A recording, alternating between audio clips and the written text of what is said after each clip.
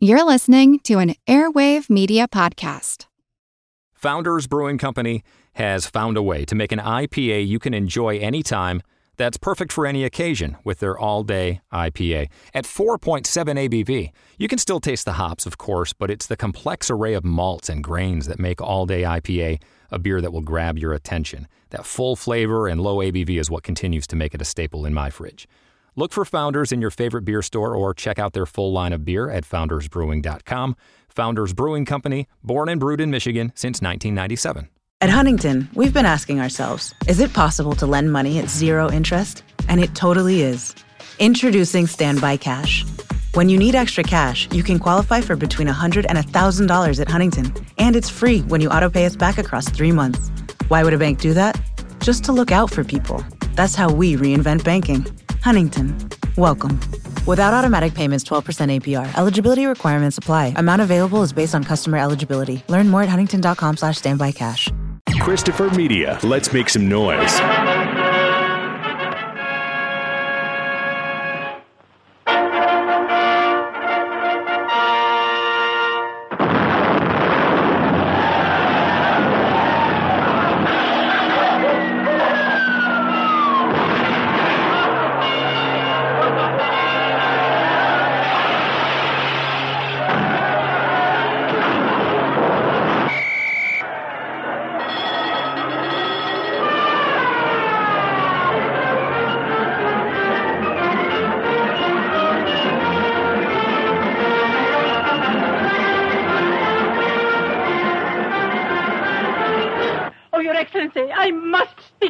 I'll see you at the theater tonight. I'll hold your seat till you get there. After you get there, you're on your own.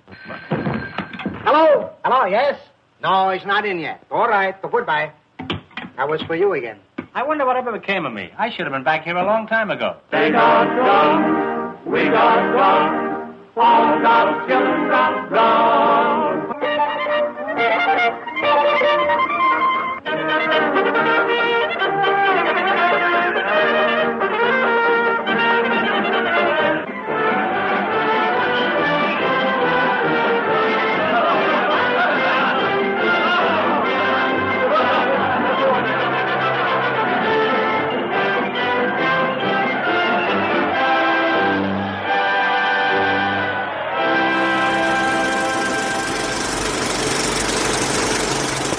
Welcome to the Projection Booth. I'm your host, Mike White. Joining me is Mr. Rob St. Mary. I have an appointment to insult Ambassador Trentino, and I don't want to keep him waiting. Also with us this week is Mr. Jon Cross. Well, that covers a lot of ground. Say you cover a lot of ground yourself. You better beat it. I hear they're going to tear you down and put up an office building where you're standing. You can leave in a taxi. If you can't get a taxi, you can leave in a huff. If that's too soon, you can leave in a minute and a half. You know, you haven't stopped talking since I came here. You must have been vaccinated with a phonograph needle. This week we're looking at the 1933 film from Leo McCarey starring the four Marx Brothers, Duck Soup. A send-up of politics and warmongering, Duck Soup is an anarchic collection of sight gags, wordplay, and surrealism. I don't know if there's much to spoil on this episode, but we'll be talking about the whole darn film, so if you don't want to know how it ends, turn off the show, go get a copy, and wonder to yourself why you've never seen Duck Soup. Then come on back and enjoy the show. Rob, when was the first time you saw Duck Soup, and what did you think? Well, it's kind of hard for me to remember exactly when. It's one of those things that's always in the ether. You know, you see bits of it here and there. You see references to it here and there, especially if you're a Woody Allen fan like I am. But I'd have to say it was probably maybe sometime in high school. And I don't even know, like I said, it just seems like it's always been around me. So it's hard to remember the exact time. But in terms of its impact on me, I think it is a brilliant comedy. It still holds up, and it's amazing considering it's over 80 years old. So it's got a lot to offer, and I still think it makes great points about stupidity and war and nationalism and all the things that we don't deal with today, which is amazing. Yeah, all of those problems have been solved, yeah, which is fantastic. Yeah, exactly. How about you, John? When did you first see it, and what did you think? The most influential person probably in my early life of coming across comedy, certainly older comedy, was my friend John Wallace and his family. His mom had a sort of VHS collection that had all the Woody Allen stuff, like you were saying, Rob. She was a big Woody Allen fan, so we saw a lot of that. But Laurel and Hardy and the Marx Brothers were sort of both big black and white comedian films that we watched at the time. And so I must have seen this probably around 92, 93 when I was hanging out of their house one weekend, as I usually did. We usually watched a mixture of comedy films and Hammer horrors. That's kind of what we were doing at the time. What we would have watched this along with several other Marx Brothers and Laurel Hardy movies back at that time. And I remember for me, it was always the one-liners. You know, I had seen Love and Death, Woody Allen's Love and Death, which is sort of very comparable at around about the same time. And I was just in love with the dialogue. I was in love with the one-liners. I was in love with the surreal elements. I'm a huge Monty Python fan, so making non sequitur leaps in comedy doesn't bother me. If it goes left and then right and then up and then down, it doesn't. That I can follow that, and so I just remember marveling at it. I'm not sure that I was aware necessarily of any of the social commentary or political commentary of the film at the time. I just loved like the guy in the funny glasses with the painted on mustache cracking wise. Really, that was my favorite thing, and then probably the physical comedy second. Can we talk about that real quick? Just Groucho's look. It looks more like electrical tape than anything else. The DVD copy that I have, it looks like he cut a couple of pieces of electrical tape to make a mustache and eyebrows.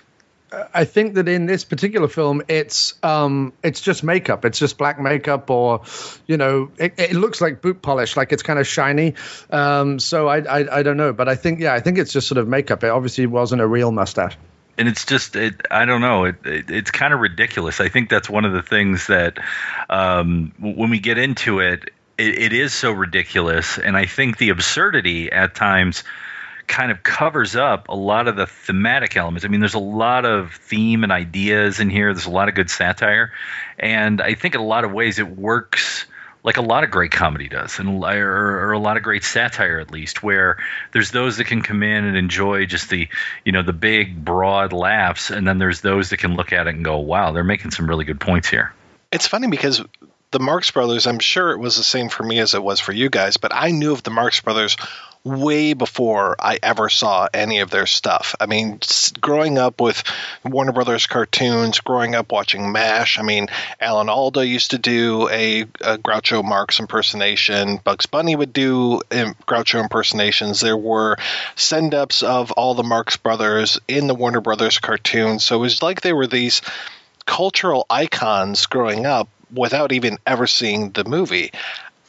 Any of their movies, I should say. And then as far as their movies being around, I mean, I remember enjoying them on some levels when I was a much smaller kid, but it wasn't until I probably hit about 18 or so where it finally clicked with me. And I finally said, oh, now I get it. Now I'm getting these jokes. And I think having that diet of the Monty Python in high school and those kind of things really helped prepare me for when I finally sat down and watched some of the Marx Brothers films and said, okay, now I get it. Now I understand what's going on. The wordplay, the surrealism, just the mix of the comedy. And that's one of the things about Duck Soup that I like so much is that there's so many, to your point, Rob, there's so many levels of stuff. There's physical comedy, there's just old school Hal Roach type visual gags. There's some sequences that are played, there's at least two that I can think of right off the top of my head, without any sort of dialogue or really even that many sound effects. So it's just amazing that it can have that, and then these rapid fire exchanges of wordplay, and then just bizarre turns of comedy that they don't necessarily make any sense, but it works all the same. You just throw it all into a pot and something beautiful comes out of it. It's definitely that I think that drew it to me, just the eclectic nature of the film, because I think back as well, like the Warner Brothers cartoons. That's a great comparison as well. I mean, I watched those growing up, and so when I think about that, and I think about Monty Python, and obviously in England we had Blackadder and Fry and Laurie. Fry and Laurie have become bigger now over here thanks to House and various other things. But then I think of the Marx Brothers, Woody Allen especially, and even even some of the Bob Hope road movies, we didn't watch them as much, but they definitely have that kind of quick fire thing as well. And a bit later, sort of Albert Brooks and things. But just when I think of the combination of all those things kind of being plowed into my brain from about the age of 5 to 15, it's sort of, it's both wonderful, but it's also kind of overwhelming. But it definitely informs who I like to be now. I'm a Python fan, as you know. We've talked about that before, and we've done Python on the show. You can go listen to the Life of Brian episode. But I think probably the first time that I remember sort of a Groucho impression was Marty Feldman in Young Frankenstein. And I was like, what is he doing? And then, like, after I saw Groucho, I go, okay, now I understand what he's doing in that little bit about, will you help me with the bags? Certainly. You take the blonde and I'll take the one in the tavern. I remember definitely, I grew up watching a lot of I Love Lucy, and so I actually saw the mirror gag done on I Love Lucy well before I saw it in Duck Soup, which was kind of funny that I happened to kind of come across it backwards that way. And again, just seeing these characters, I mean, Chico, Harpo, and Groucho were just these bizarre, like, cultural touchstones of these comic icons, and I had no idea what they were, what they meant a lot of times, and I had no idea why the guy with the blonde wig doesn't say anything. And it just took me a long time before I ever saw them finally in context and saw the way that they worked. And just that chemistry between the three brothers and the four brothers was just amazing to think that you had these so distinct personalities of these guys. And the way that they would play off of one another. I mean, the scenes in Duck Soup of Chico and Harpo just going at it, trading barbs and everything, and just the like I said, that wordplay just bouncing back and forth, and the way that they're just constantly insulting each other.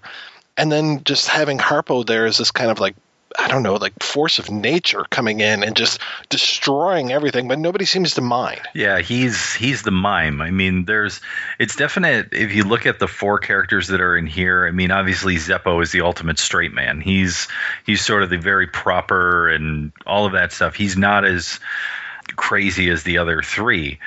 Isn't Zeppo hysterical? Oh. The way he just stands there without expression or reaction, boy, that cracks me up. Groucho is kind of straight in a way. He's trying to get over on people. I get it that he's like probably the schemer, I guess. Like, he knows that he's not supposed to be in these circles around these people, but he does, and he enjoys sort of buffooning them and making fun of their pomposity.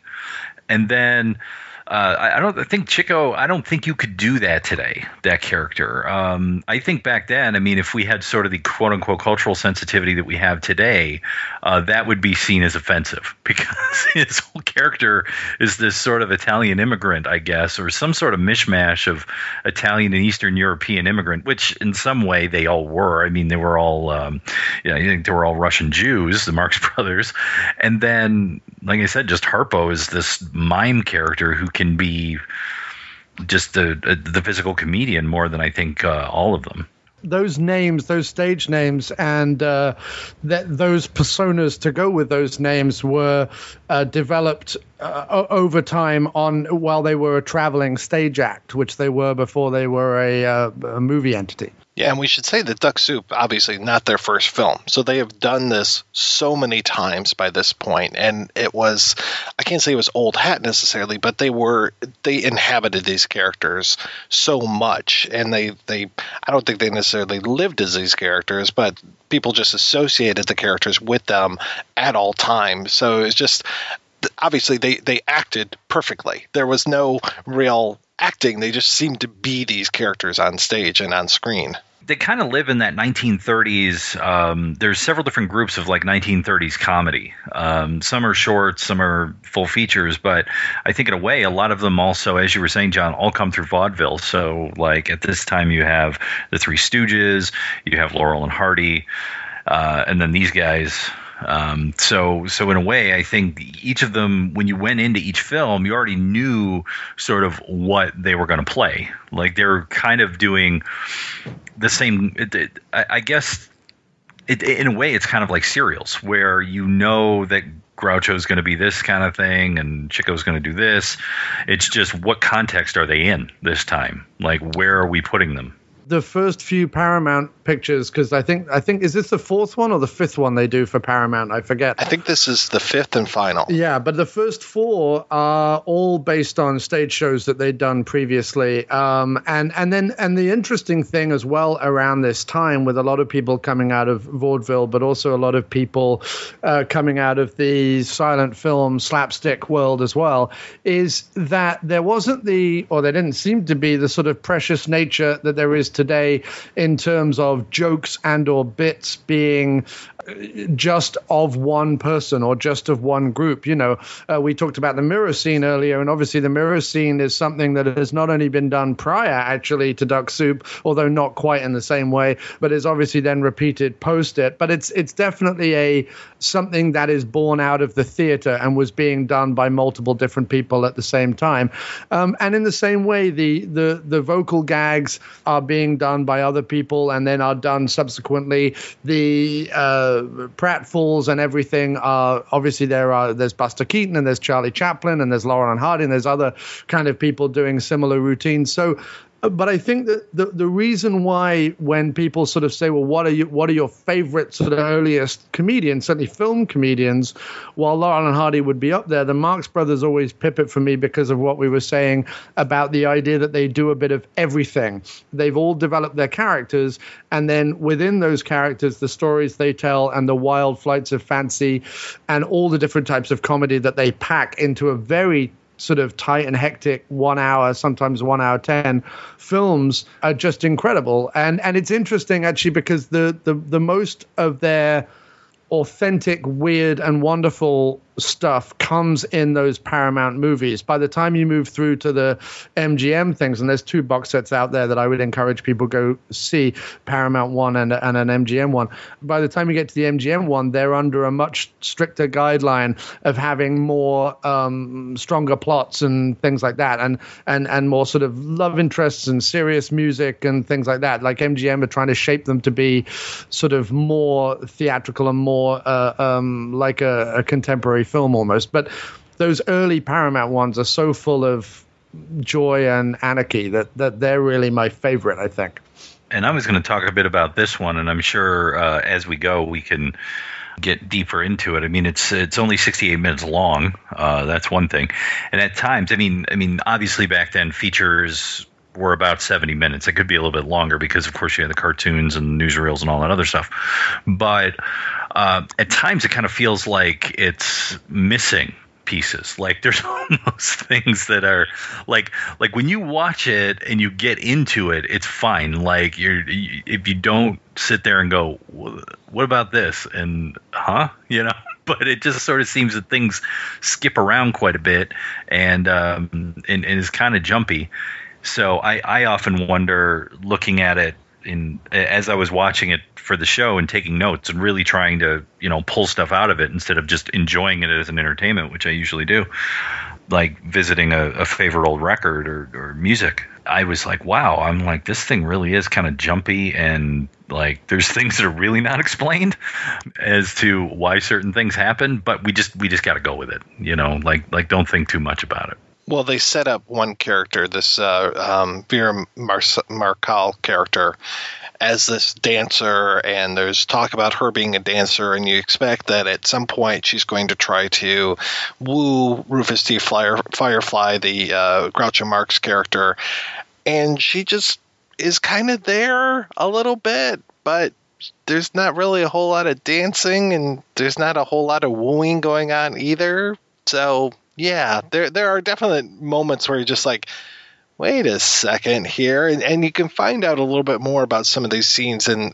the various drafts of the script. And I was glad to be able to dig some of these things out. But yeah, you're right. It feels very choppy a lot of times, even to go, and I'll dive more into the script in a little bit here. But the whole idea of we start with this meeting of the Freedonia. We have these two countries, Freedonia and Sylvania, and we start with this meeting of the Freedonia Congress or whatever, the government there, and apparently they are very broke, and they have one person who can give them money, Mrs. Teasdale, who's played by Margaret Dumont, who has been in several Marx Brothers films, and to me she's the ultimate straight man or straight woman in this case. She just takes that abuse from Groucho and everybody else like nobody's business, and just has that proper hoity-toity kind of attitude and everything, and I just love watching her reactions to these things. Well, she's going to give them $20 million if they'll put Rufus T. Firefly, Groucho Marx, in charge of the country, and little do they know that he has no intention of actually doing anything for the country other than trying to take it for a free ride. It sounds like someone who's running for president. But the thing that's interesting about this is that there's two questions that is set up right there that are not answered at all, even throughout the entire film, is who is Mrs. Teasdale? And her husband left her the fortune. Well, what the hell did he do? Nobody explains where the money came from and why she's so revered. And then on top of it, why the hell did she want Rufus T. Firefly as the president? Because there's no background to what the hell he's even about. So it's like you're at kind of a double loss in the first 2 minutes. If you think about it logically, you're like, okay, who is this woman? Where did she get her money? And then there's the whole thing with, who's Firefly? Why does she want him? Unless it's just a pure sort of like emotional relationship thing where she's like, oh, I really like this guy. And if I, get him appointed president, then maybe we'll have something going on. You know what I mean? But also there's another level in here on top of that. And this is sort of the political aspect where the first image you see in Duck Soup is the NRA logo. And no, it's not the National Rifle Association. It's the National Recovery Administration. Now, in order to understand what the National Recovery Administration is, you have to go back and learn a little bit about the Great Depression. So in 1933, Roosevelt sets up the National Recovery Administration, which is supposed to be a group that's supposed to sort of put some controls on big business in order to make sure people get paid and sort of take care of things and try to have a recovery after the Great Depression and the stock market crash. A few years later, it gets disbanded because it's seen as anti-constitutional and anti-competitive, much to the love of a lot of big business people. Well, the thing is between 33 and 34, around this time, there was some business people right around the time this movie was made. So it's kind of interesting that tried to overthrow Roosevelt for all of his New Deal stuff.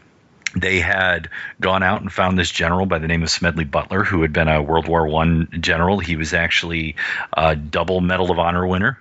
And he eventually came out later in the 30s with a pamphlet called War is a Racket and talked about how basically the military is used for no other reason but to go in and make lots of money for big business.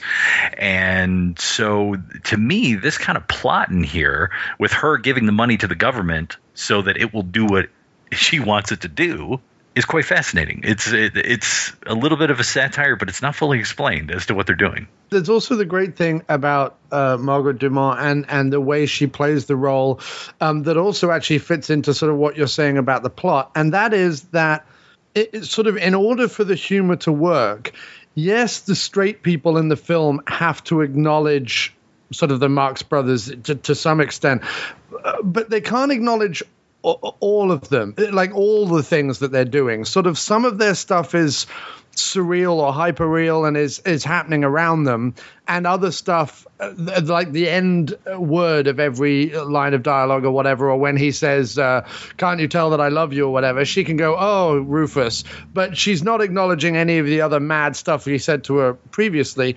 And it's a bit like that with the plots as well, in the sense that you acknowledge enough to make the joke work, but if you try and dig into it too deeply, you are going to kind of get lost in a rabbit hole of, well, I don't know what's going on, because the whole point is the humor is going on. Now, there's all the satire and there's all the sort of meaning under the humor.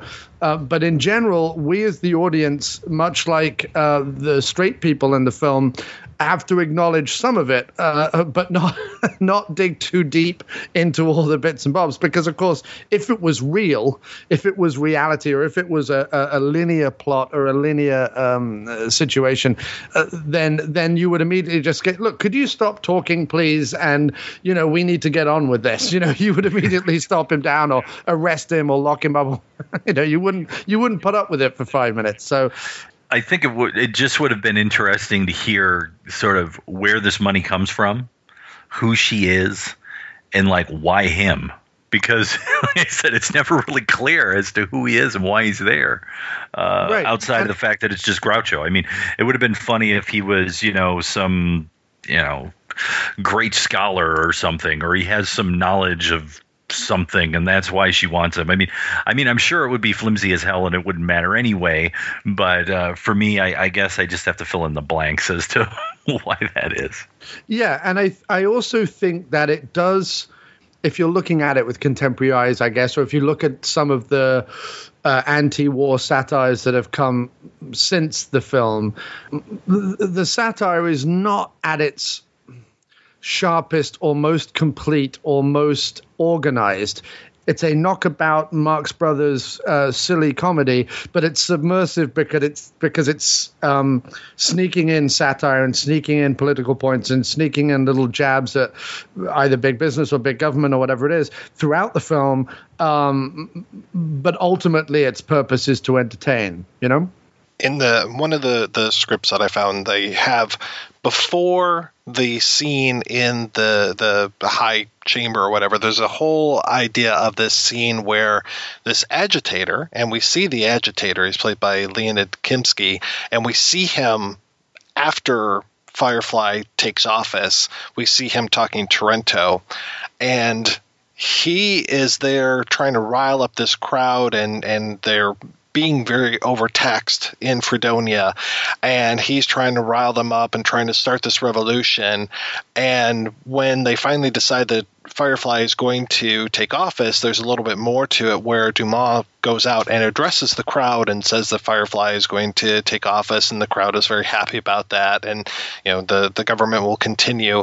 And then rather going to the next scene where Firefly takes office, we have it goes to the scene that we know comes third, or the sequence that is third, which is seeing the agitator say, I have failed, Ambassador. I know it, you idiot. I'm sorry. You have muddled everything. If you'd started the revolution as I planned, during the turmoil, I could have stepped in and placed Freedonia under the Sylvanian flag. Our flag. But Firefly blocked us.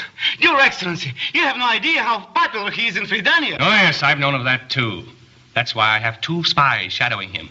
I want to find out something about him, something to disgrace him, to discredit him with the people. And then having Pinky and Chicolini coming in and talking to Trento. So it's weird how they kind of flip that. We actually see Pinky, the Harpo character, he's in the movie before he's actually introduced. He is there with the motorcycle with the sidecar, and he comes in. We have no idea who his character necessarily is. As the audience, we go, oh, hey, that's Harpo Marx. But as a film, we have no idea who this guy is. And then it's interesting that he's already been introduced in the screenplay in that next scene. Obviously, the idea of agitators causing problems and trying to overthrow the government, I mean, this is only 12 years past the 20s, the World War I. I mean, World War I does play a role in here to a certain extent. And I would say agitators, obviously, someone trying to foment a revolution. That's what caused World War I. You could look at the Russian Revolution. You could look at Sacco and Vanzetti. There was a whole bunch of anarchists in the 1920s in America. That was part of the reason why J. Edgar Hoover became who J. Edgar Hoover was he was trying to crack down on supposed anarchists. And that's why the ACLU was formed, because they were trying to protect people from being labeled as anarchists.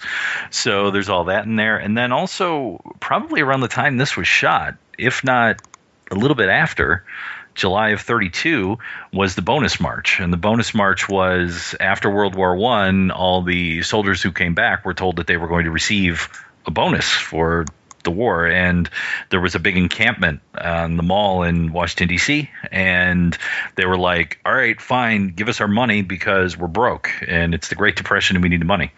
So there was a big struggle between the government and the soldiers who had fought. So there were those who were concerned at that time that there was going to be some sort of revolution that took place because you had all of these guys who obviously had military training camping out going, give us our money. So all of this, I think, in a way, while it is, like you said, let's make a light comedy for the kids and people during the worst days of the Great Depression, would have things that I think contemporary audiences would go, oh, okay, I can see what they're connecting the dots to here, or at least an allusion to. Yeah, I think I was just saying that it's not polished, I guess. It's not something as sort of biting or as thought out as some of the ones that come post this with contemporary eyes. At the time, it may have played as a far more sort of biting and irreverent satire. But I think with contemporary eyes, or certainly maybe it's just me, I don't have the knowledge necessarily of the history of the time in as much detail. But for me, I sort of see it more as with the satire it's in fairly broad strokes, most of it, with the occasional kind of pointed remark or the occasional pointed character. Yeah, and I actually kind of appreciate that it does feel kind of, I wouldn't say thrown together, but it does feel like it is it's very loosely held together. It feels like this movie could break apart at any moment. You know, it feels like it takes these weird turns, and we never know exactly where it's going. Like the idea of the peanut vendor and the lemonade stand, like this it kind of comes out of nowhere, and it's really apropos of barely anything. It manages to get Chico to the palace or the executive mansion, and he becomes the new Secretary of War. But there's really no point to those scenes otherwise, other than that they're hysterically funny. And to me, those seem like sketches that would have been done on stage. Yeah, and it's almost like in a sitcom, you have the A plot and the B plot. It's almost the B plot of the film is Chico's constant harassment of the lemonade vendor, because it even goes right up to the announcement of war. And Chico sees the lemonade, or sees a beautiful woman in the house, and goes in to chase the woman. And it turns out that this happens to be the lemonade vendor's wife. And then there's sort of an ending of that story, which is where Chico surreally pops up out of his bathtub playing a bugle. Harpo, sorry, yeah. It comes out of the bathtub playing a bugle, which is sort of the end of that story. But it is the B plot throughout the film, which is the hats, the burning of the hats, or the changing of the hats, the attacking of the stands back and forth, and then the ultimate thing, which is chasing his woman, essentially, I guess. So once he's picked, then there's the big reveal of Groucho, Rufus T. Firefly, to become the new leader. And I love how the military lines up. They got their swords out. Everyone's expecting them to walk in and make the grand entrance. But no, for some reason, he's already asleep upstairs, and he comes down through a fire pole, like behind everybody. Such a bizarre thing to do. And yeah, there's a little bit more to that gag as well, where he's not showing up, and Zeppo goes over, and Zeppo at this point in the script, by the way, is Groucho's son. He's not his secretary. He kind of flip-flops in the script between the two roles. And he has a buzzer system, kind of like Trento does, and he wakes Groucho up with a fire bell, and then Groucho has to find out exactly where the fire bell is coming from, and then figure out which pole it is, and then slide down into the right room. And then I love that after he slides down, he sneaks around, and all the guys with the swords are looking up the staircase where he's supposed to come down. You know, they've all got their swords out, and he bothers the guy. He goes, "You expecting somebody?" And he's like, yeah. So he holds his cigar up like a sword. And then eventually Margaret Dubois goes, "Oh, you're here. You know, great." And then that leads to, I think, probably because I've seen that section so many times. It's one of those sections like I can just put that section on and watch it through. I don't have to watch the rest of the film, and I'm happy. Like, it's the most exciting, happy bit that I love. It's all the back and forth between them, which John did a little bit of in the beginning, and being introduced to Ambassador Trentino and the Vera Markel. I danced before Napoleon. No, Napoleon danced before me. In fact, he danced 200 years before me. Perhaps sometime we get a chance to dance together, huh? I could dance with you till the cows come home. On second thought, I'd rather dance with the cows till you come home. And then, if it's not asking too much, I think probably the greatest satire of government song ever written for film. These are the laws of my administration, in which, of course, it is Freedonia, so it is the land of the free, but there's a lot of rules in being free. Yeah, and it's nice how in that song, all the rules that Groucho says his administration is going to be against, he is doing. So it's absolutely fine for him to be whistling and smoking and chewing gum and all the rest of it. But if he catches anyone else doing it, then of course they're in trouble, which is again a great kind of commentary on the ruling classes versus the plebs. and at the same time, though, I often see this sort of back and forth between Firefly and Ambassador Trentino as sort of a battle between the high and low. And what I mean by that is that I would say that Trentino probably represents, the upper, the elite, the bourgeois, and therefore Firefly is kind of the low, the worker, because he seems a little bit more disheveled. He's a little bit more common in his language, and then uses aspects of the high culture and the high expectation to start things with Trentino, right, where he smacks him in the face with the glove and all that stuff, and all this kind of, I'll duel you have dishonored my family, and all of this ridiculousness. Well, there's also a crazy two things happening with Groucho's character, which is, on one hand, he's thumbing his nose at all the hierarchy and all the pomposity of and ceremony of, politics or government or whatever it is. But at the same time, his character that he's playing has to also be a satire on leaders enacting crazy rules and all the rest of it.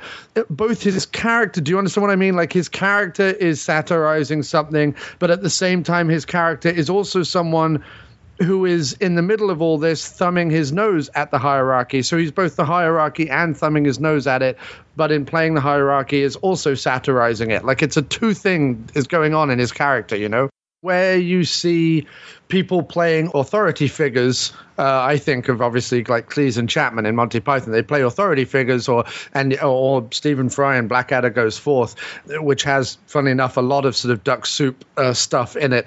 You see those characters, and they are purely satirizing the hierarchy by being ridiculous or silly or whatever it is, but while being also in suits or in uniform or whatever it is. But rarely do they then go around and also then make jokes at the expense of other people within the hierarchy. It's normally just satirizing, and Groucho is doing both, Well, yeah, he is almost always at the losing end when it comes to his conversations with Chicolini. When he gets appointed Secretary of War, I mean, their exchanges, Chicolini really is... they're insulting each other all the time, but as Groucho is the quote-unquote authority figure, he should be getting the upper hand, but he really isn't. He's getting insulted just as much as Chicolini is getting insulted. In fact, I think Chicolini gets the better of him, especially with that riddle about... What is it? Got a big black mustache, smokes a big black cigar, and he's a big pain in the neck. Now, don't tell me. Has a big black mustache, smokes a big black cigar... And there's a big pain in... Does he wear glasses? That's right. You guess it quick. Just for that, you don't get the job I was going to give you. What job? Secretary of War. All right, I take it. So... Which to me is that another level down, is the immigrant making fun of the working class guy just above him, as the working class guy is making fun of the, the leaders and the business owners above him. So it's almost like three levels, three stratas of society going at each other. We always think of Groucho Marx, I guess, as the the Bugs Bunny character almost getting the better of everybody with his quick wit or his funny movements or whatever it is. But actually, Harpo and Chico will always get the better of Groucho. Like the sort of Harpo and Chico are kind of untouchable because in a sense they don't care. Like, I mean, Harpo particularly is probably the most anarchistic of any of them. He goes around with his big pair of scissors cutting everything, just sort of, he goes through the world destroying stuff either for his own amusement or for his own benefit, therefore he's sort of untouchable. You can't really, and he hasn't got a voice. So, if you try and argue with him, he just honks a horn at you or squirts your face with water and off he goes. He's sort of above it all. It's quite incredible. Well, and he defies the laws of logic. He is a surreal character. He's got a tattoo of himself on one arm. He's got the dancing woman on the other arm, and he's got the dog house in the center of his chest where a real dog head pops out. So he is not bound by human laws. No. And for some reason, when I think of Harpo as you're explaining him as sort of the ultimate anarchist, because he's just not bound by any rules or expectations, I got this voice of Michael Caine in my head for some reason.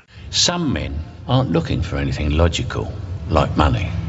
They can't be bought, bullied, reasoned, or negotiated with. Some men just want to watch the world burn. But in a more amusing way, as opposed to an evil, destructive way. He destroys things, it seems, for his own amusement rather than anything else. It doesn't seem like he's doing it out of any sort of malicious intent. No, except that you could say he is a clown, right? Exactly. He's very clown-like, but he also... He does go after the lemonade vendor. I mean, he has no appreciation of his property or... his clothes or who he is or what he's trying to do. It's just he can burn his hats, cut his pockets, run around inside his tank of lemonade.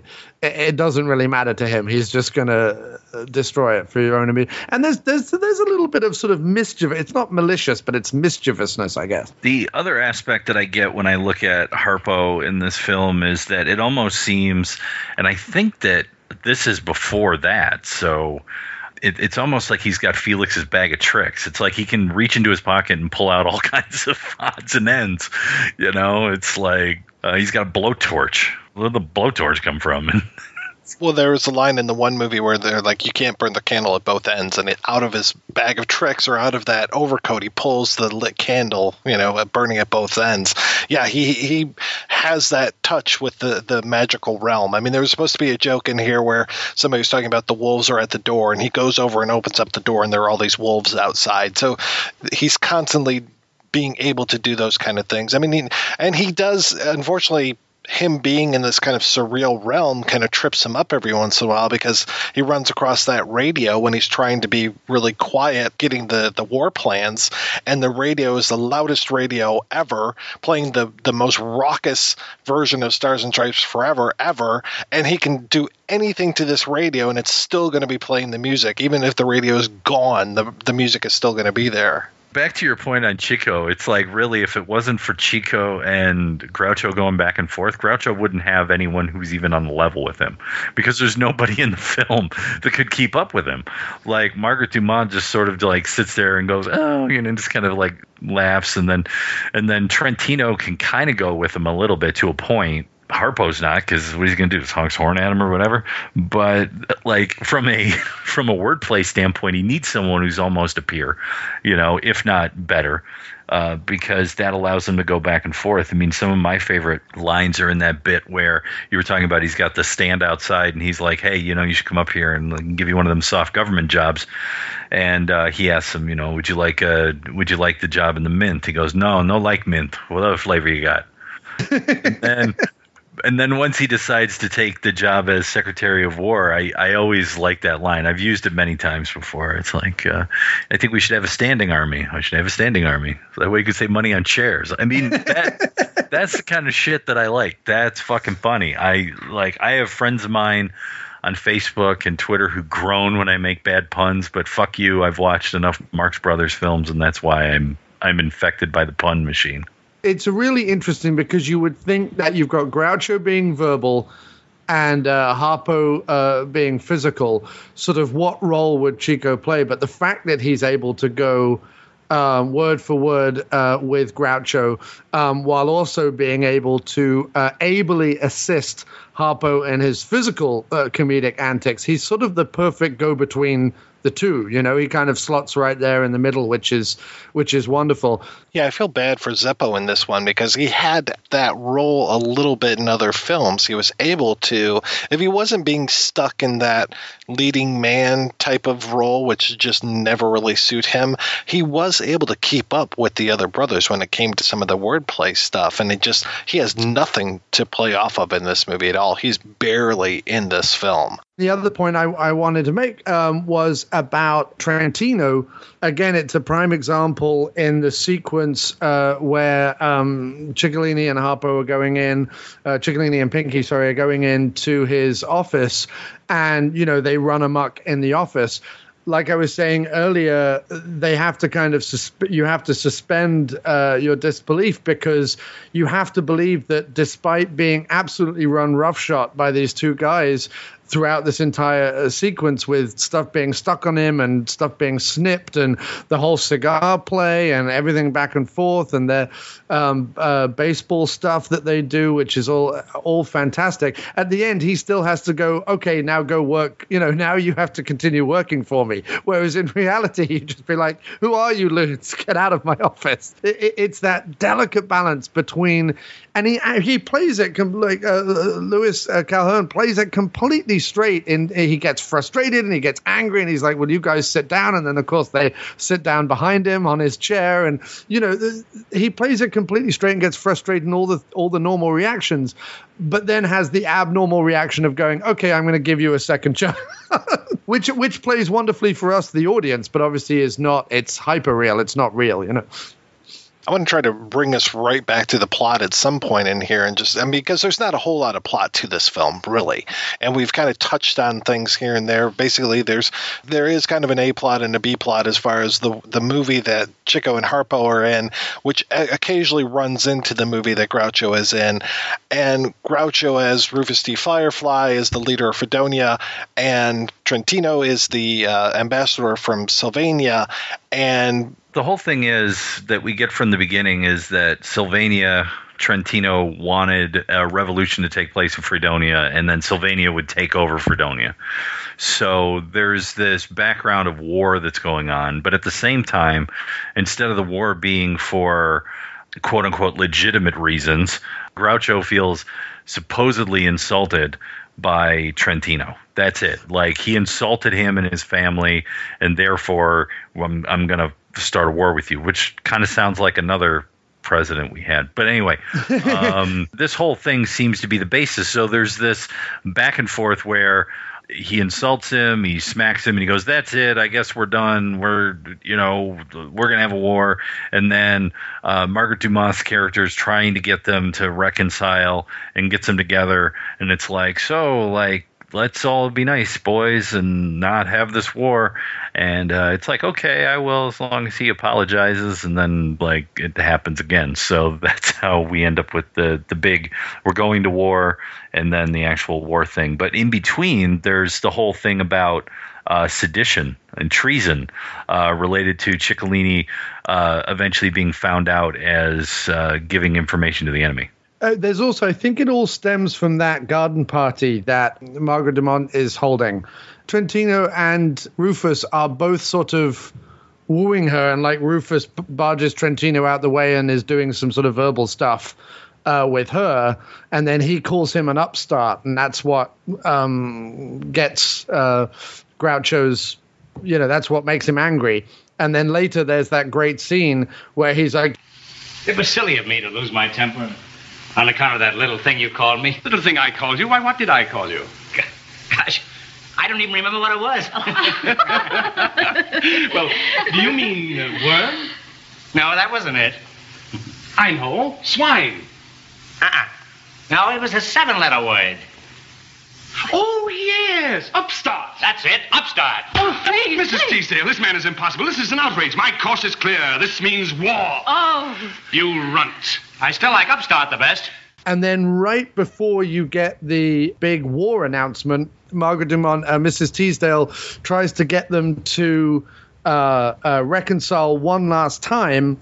And Groucho has that excellent thing before Trentino shows up to reconcile with him. Groucho does that big thing where he talks himself into a frenzy. And he's like, I will offer him my hand. And then he says, but wait a minute, what if he rejects my hand? And then he plays out the scenario of what would happen if he rejects his hand. And then the moment Trentino walks in, he goes, reject my hand, would you? And like slaps him around the face. And then Trentino says, okay, third strike. And now we're at war. But it is, I think, a comment on petty egos, stupidity, vanity, lust for power, all that kind of stuff that in reality leads us to war, or at least conflicts, I guess. Yeah, and there is that B plot of the war plans, as you were saying, Rob, the whole idea of the sedition, which really, I mean, you could cut that stuff right out of here, but it's so much fun at the same time. And that's what leads us to the break-in at the house, where it took me a long time before I realized that Dumas and Firefly, Teasdale and Firefly, are just right down the hall from each other. I was thinking that they were in different buildings, but apparently they're all in the executive mansion, and that's what is being broken into. And that's what leads us to the amazing mirror scene of both, it can't get any better when you have both Chico and Harpo dressed up as Groucho and running around. And then I love when Chico is trading lines with Mrs. Teasdale, and she thinks that he's gone off to Italy and now he has this fantastic accent. So she gets that great funny line where she says, you've got it down, like it sounds very authentic or something like that. She gets to say, oh no, you've got the dialect perfect, I think is the line.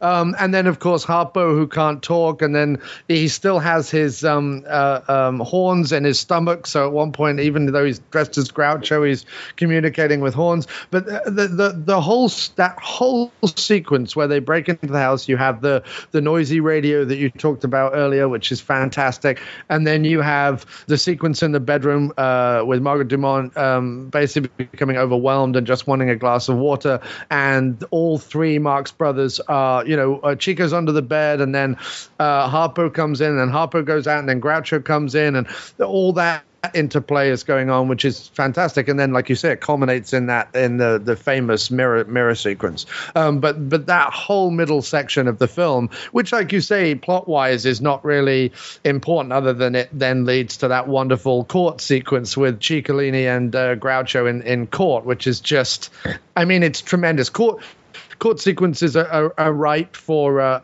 comedy anyway. There's some great, I think it's Airplane 2, isn't it?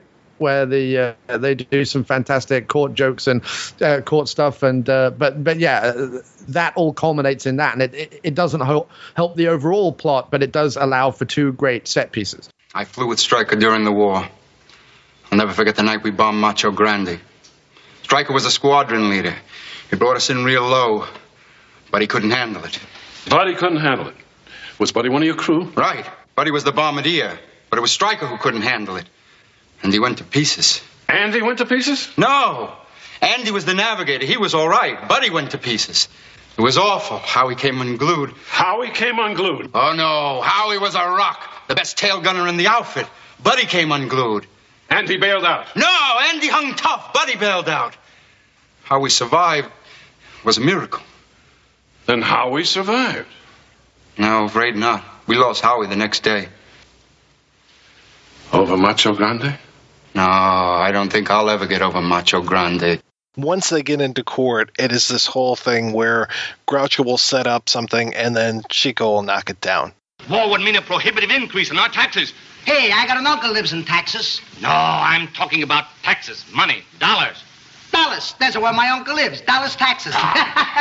And then there's one line where Groucho just sets up something, and it's so complex that there's no way that Chico can take it apart. Look at Chicolini.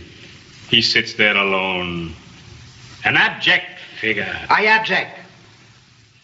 I say, look at Chicolini. He sits there alone. A pitiable object. Let's see you get out of that one. The best line was, gentlemen, Chicolini here may talk like an idiot and look like an idiot, but don't let that fool you. He really is an idiot. I implore you, send him back to his father and brothers who are waiting for him with open arms in the penitentiary. I suggest that we give him 10 years in Leavenworth or 11 years in Twelveworth. And then Chicolini goes, I'll tell you what I'll do. I'll take 5 and 10 in Woolworth, which is absolutely incredible. I mean, just sitting down to write that and come up with that is absolutely phenomenal. And then, of course, you get the kind of, it's a great joke, but it's also groan-worthy, the one about that's irrelevant. And he goes, irrelevant? Hey, that's the answer. There's a whole lot of irrelevance in the circus, which is just tremendous, but it's also kind of wah-wah. But, yeah, I mean, that whole sequence in the court with their back and forth, and again it's both wordplay, but it's also surreal, but it's also clever. Like, it just, everything about it I'm in love with.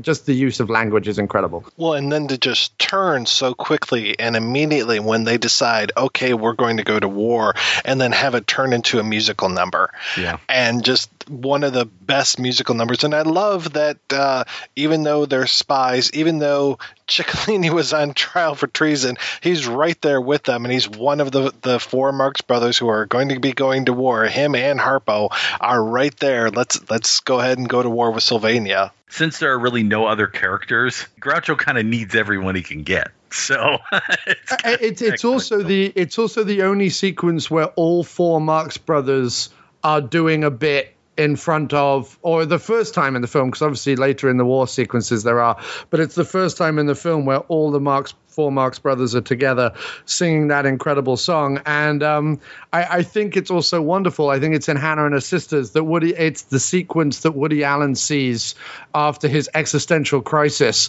that brings him back to reality and makes him go, look, there's people up on the screen, they're singing, they're dancing, they're having fun. Like, this is what life's all about. And it's both a wonderful moment of joy and fun and silliness and all the rest of it, but they're also gearing up for war. Right. It's a great juxtaposition. The other thing that I read, and maybe the interviews can help to explain if this is true or not, is that much like we had talked about before on Song of the South, there was some concern with the minstrel aspects of this song and dance number and how it may be offensive today, and that they were talking about actually trimming part of it out. There's actually 2 references in here to things that I think would probably be like, that's kind of, we might want to change the wording on that. One is, as we were talking about before, the back and forth between Trentino and Firefly, in which Firefly says that the Headstrongs are on the Armstrongs and this and that, and that's how darkies were born. And the use of the term darkies, but that's actually a song that was in a musical. I had to look that up.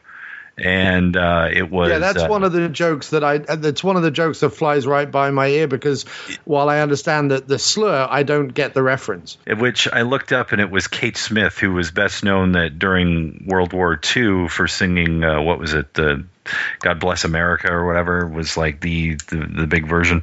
But also Paul Robeson had recorded a version of this song. And apparently it was a satire song. It wasn't supposed to be, taken seriously. So, and then the whole thing with the minstrel aspects, with them, singing with an accent and all that stuff while they're playing the banjos and that. Yeah, okay, you can say that's minstrel show, but at least you're not doing blackface. So I don't understand. I don't necessarily see that as offensive in the way that, like, we've talked about blackface on the show before. Yeah, but we talked about black actors in blackface. All God's Children's Got Guns. That's another thing where they were making a reference. I'm trying to remember what the original song was, but it's like, yeah, some of those things really kind of hit weird now, and especially, that's why the darkies were born.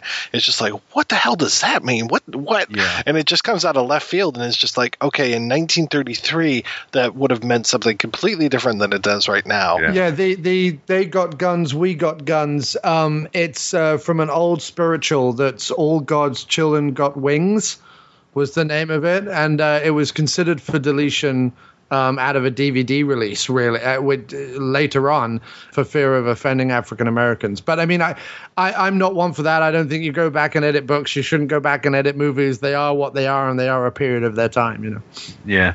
And then, of course, in the lead up to the actual, I guess, sort of battlefield scene, which is mostly just them holed up in a house, firing out a wall, you have all these references to other American wars, such as the Revolutionary War with Paul Revere's Ride and things like that leading up to it. And then, of course, you get into the house, and then there's the great line when they're fighting, when Teasdale shows up. Remember, you're fighting for this woman's honor, which is more than she ever did. And it's odd. I don't know if it informed it or whether it influenced it, but the ending, in a weird way, although it doesn't break the fourth wall in the same way, feels a bit like the ending of Blazing Saddles in the sense that any reality that was anchoring the movie completely goes out the window. Like even in this movie, which has the flimsiest of realities, all of that goes out the window. You know, every time we cut back to Groucho, he's wearing a different uniform. The stock footage they use is a combination of all different things. At one point, he says, people are coming to our aid, and you see absolutely everything from dolphins in the ocean to people on bikes to monkeys climbing out of trees. All reality is suspended at this point, and it becomes a frantic deconstruction of, so like you say, all wars and the silliness of it all. You know. I mean, really, the closest you can get to some of this stuff. I mean, even from John, when you were talking about, or Rob, when you were talking about how he comes down the pole and he's there with the his cigar up and he's like, you know, what are we waiting for, kind of thing.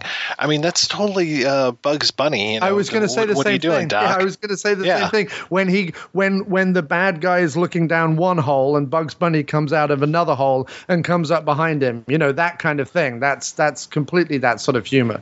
Yeah. And this, when they call for reinforcements and it's all this bizarre stock footage that just suddenly gets cut into the movie. I mean, I'm not saying that Warner Brothers were doing it first or anything, but it just reminds me of a cartoon. It reminded me of when America declared war against Bugs Bunny because he was doing all those awful things like sawing Florida off and casting it into the Gulf of Mexico.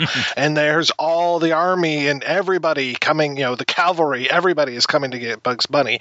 It's just one of those weird moments. And it just, you know, it takes this movie into this kind of living cartoon realm, which I think it's very comfortable living in. It is odd to see surrealism, to some extent, surreal humor, especially in the modern day, kind of either take a back seat or be relegated to kind of pretentious art films that are allowed to kind of go off and be surreal just because look how clever we're being, rather than it being funny surreal. And really the only comedies I see doing that in terms of not sticking to any kind of one solid reality and being ridiculous and being surreal and being joyful is probably something like Anchorman. It's probably an Anchorman 2 are probably the last two that I can think of that are really just crazy for the sake of being crazy. Most comedies sort of post the 80s really kind of have to stick to whatever reality they are built up to be in the first place, if that makes any sense.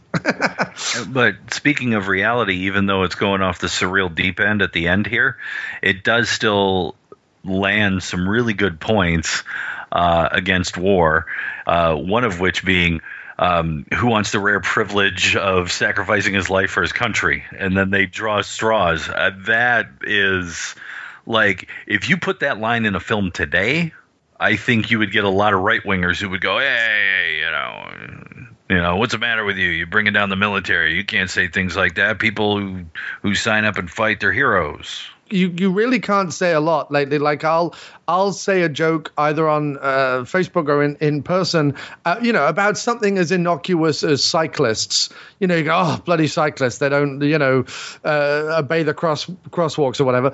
And I'll get a string of opposition to people like, well, you know, they're saving the environment and they're, you know, better than people driving cars. But you cannot literally say anything about anybody anymore, even in a jokingly cynical and nihilistic way.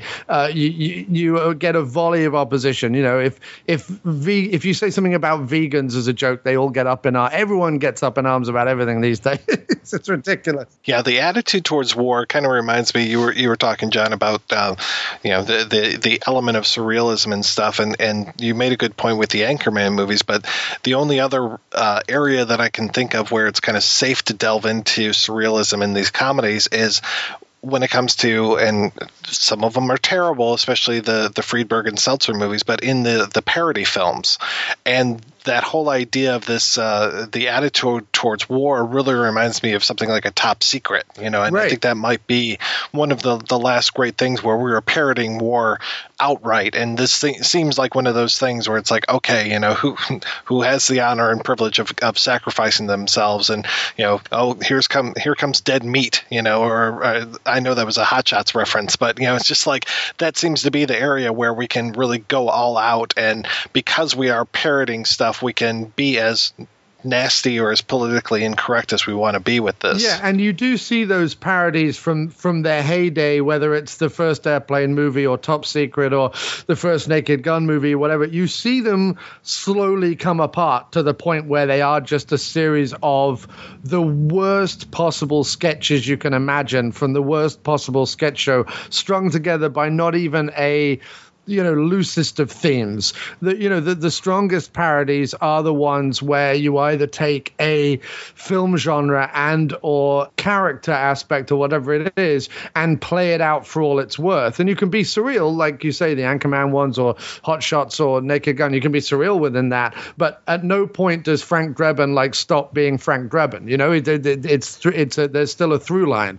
Whereas in these latest parodies that are just awful, people do completely ludicrous things for no other reason other than a crass boob joke, and it just doesn't, none of it means anything anymore. It's just noise and awfulness. Boy, we sound like a bunch of old men, don't we? No, I think we sound like a bunch of enlightened individuals. Yeah, I love Groucho's hats in that last bit. I love his uniforms, and I just I want to say even the outside of the house that they're in seems to change from time to time, and it doesn't adhere to anything whatsoever. And some of those outfits that he's in get more and more ludicrous. I mean, that one where he's got the big black Russian hat on and everything. It's just like, this is amazing. Is that meant to be a beefeater hat, like a big English beefeater hat? The soldiers that guard Buckingham Palace, because they have big black hats like that. And what I found the funniest about that sequence is that Groucho can barely keep it on his head. Like the way he's having to walk and move around the set is at such a sort of stooped level because this hat is just so large and unwieldy. And that kind of adds comedy to the sequence. I think the house they're in blows up twice, or at least they use the same footage of the same house blowing up twice. And there's also some great bits where they carry on regardless, where debris and bits of the building and everything else are falling down around them. And I think it's both Groucho and Margaret Dumont that at some point get hit by a piece of falling scenery, which I'm sure was polystyrene, but still, and they kind of carry on regardless. And they're like little fun bits to see them plow on with the joke, despite the fact that there doesn't seem to be a lot of safety in the studio. They do genuinely seem to be being bombarded with, even if it is polystyrene, large sections of scenery falling on them. So that's kind of fun from a behind-the-scenes kind of aspect. Well, beyond the hats, he gets his head stuck on a giant, I think it's a picture or it's a vase or something on his head. And then, oh, God, yeah. And then they draw his face on it. And then stick that little firework up in there to blow it up. Yeah, which again, I was just like thinking of a stick of dynamite in a Warner Brothers cartoon. Yeah. I was surprised he didn't have black soot all over his cheeks when it exploded. And then when the war is finally, I guess, won and Trentino is captured, he's basically sort of put in stocks to a certain point and then pelted with, rotten fruit. So it's kind of the final comeuppance, I guess. Until Margaret Dumas starts singing the Freedonia theme and she gets pelted. It's a gag you see coming, but it's so wonderful. It's just tremendous. But there's also that great sequence where Harpo gets locked in a cupboard and because they think he's going outside, and in fact he goes into a cupboard full of fireworks which proceed to just kind of explode around him. And it's funny because years later in, I think it's either the third or the fourth Pink Panther sequel, Peter Sellers is in an entire fireworks factory that starts to explode, and has a very sort of, also while I think he's wearing like a fat suit or something. So there's that correlation that sort of 50 years later in a Peter Sellers movie, he's doing a lot of those gags as well. So, and I think, when you talk about why does this movie hold up, or why is this movie still relevant, or why should people still be watching this movie, it's because jokes like that or physical comedy like that doesn't age. It's funny then, it's funny now. All right, we're going to take a break and play a trio of interviews. The first is with Robert Bader, the author of Groucho Marx and Other Short Stories and Tall Tales. The second is with Bob Weide, producer of Marx Brothers in a Nutshell. And the third is with Joe Adamson, author of Groucho, Harpo, Chico, and Sometimes Zeppo. And we'll be back with those right after these brief messages. Ready, set. Spartan Race is back for 2018, and we're accepting no excuses. Barbed wire crawls, tire drags, spear throws, and much more. Whatever your ability, you'll discover the right challenge for you. Take on our 5 to 25 kilometre events designed to push you to limits you never knew you could overcome. Complete an obstacle course race and let adventure back into your life. Are you ready to unleash your inner Spartan warrior? Visit spartanrace.uk. Movies need only 3 things. Badasses. You tell me who you want done, and I'll do the hell out of it. A chick with drive who don't take no jive. Boobs. Do you know that the female breast, known to be the source of life since Eve, can be deadly weapons? And body counts. Body count. The mathematics of murder and menace. The BB and BC podcast is your source for exploitation film discussion of B-movies. You can find the show on iTunes and Stitcher Radio by searching for BB and BC podcast. You can also listen to each episode directly from the show's website located at badassesboobsandbodycounts.com. Let's go to work.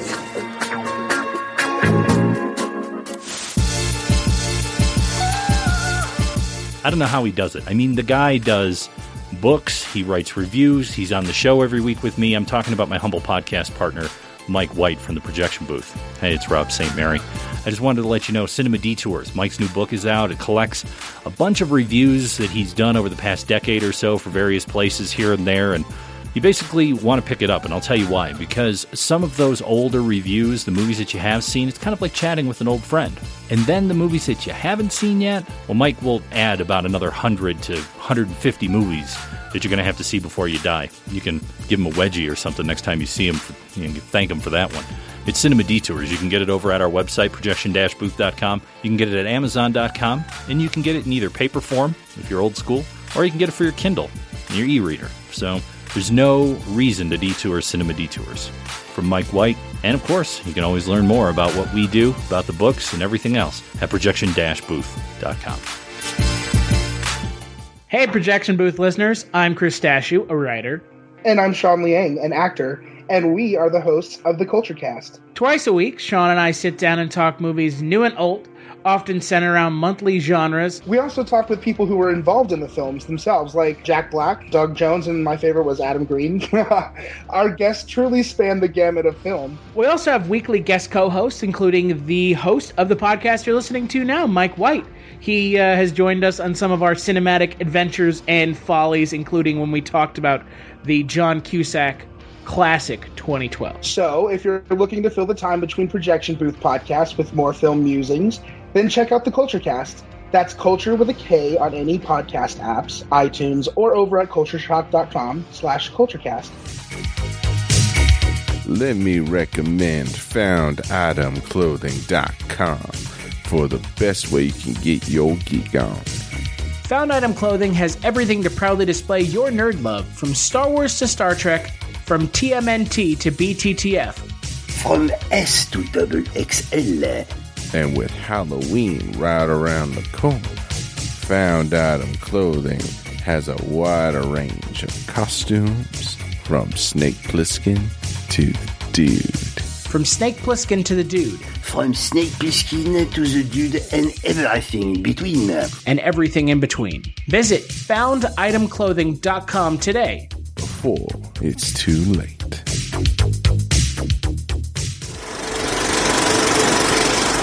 So you've been a fan of the Marx Brothers for a long darn time. I just completed a very large book about the Marx Brothers' early life and stage career, and I was asked to put in the introduction something about how I came to know the Marx Brothers, and it was very easy for me because I can remember a very specific moment. I was about 8 years old, and I used to get dropped off at my grandmother's house on Saturdays when my dad went to work because I used to fight with my brother, so they'd separate us, and she would just park me in front of a television set with a grilled cheese sandwich and leave me there, figuring I'd stay out of trouble. I was just flipping around the channels on a dial before there was remote control. We had to actually get up and turn the thing. And I saw what I later learned to be Harpo disrupting the Punch and Judy puppet show in monkey business. And I said, oh, well, I'll watch this. This looks interesting. And I watched it till the end of the film, and I loved it and thought it was really funny, and then didn't think about it again because I was 8 years old. Maybe a few months later, I'm at home watching television and, again, flipping through the channels, and I see that same guy chasing a turkey with a club around a hotel room. And later I learned that was room service. So far, I like to say in the book, the guy with the big black mustache had not yet made an impression. So far, I have discovered Harpo. The second time around, I said, I've got to see who these guys are. So I wait till the end, I see the credits, and I say, oh, okay. I go to the library a few days later. I mean, the internet would have been pretty useful in, 1969 or 70. But I went to the library and I looked them up, and to my amazement, there were books about them, and they had written books. So I took a couple of books out of the library, and I think my parents were absolutely stunned that I didn't go near a television set the whole weekend. I just read Groucho and Me cover to cover. I was hooked. I just wanted to know everything I could learn about them. And I was interested in doing research, at a young age. Maybe by the time I was in high school, I was going to, newspaper libraries and looking for clippings and trying to learn all the obscure, arcane stuff I could, not ever thinking this would be a book. But just a big fan who wanted to know everything. And this is the golden age of discovering the Marx Brothers, in my opinion, because Groucho was still around. So he was going on TV, and you could see him on the Dick Cavett Show and on Merv Griffin. And he would pop up occasionally on a variety show and sing in his old man voice, and it was kind of cool. And then the Carnegie Hall album came out. So if you were a young fan of the Marx Brothers, say between 1970 and 1975, you were just inundated with cool stuff that would make you love them even more. So how do you go from being a fan to actually somebody who's writing books and producing things about You Bet Your Life? What really was interesting is I didn't know I was going to do any of that stuff. I just was collecting everything I could get. And there's this sort of negative connotation of being an obsessive collector.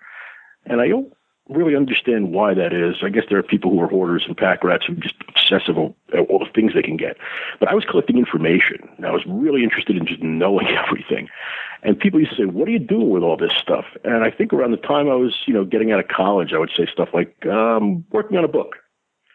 And then later on, I say, working on a documentary or something. And, I wasn't really, but I just figured they wouldn't think I was crazy.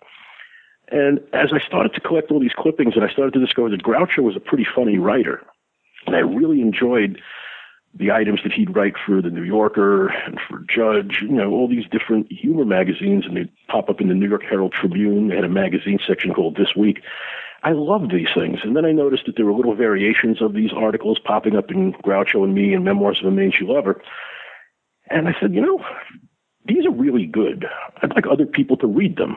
So I did compile a book of his selected writings, and to my amazement, it got published in 1993, and it's done really well. It's had several foreign language editions. I mean, this is mystifying to me because I was just thrilled to get it published.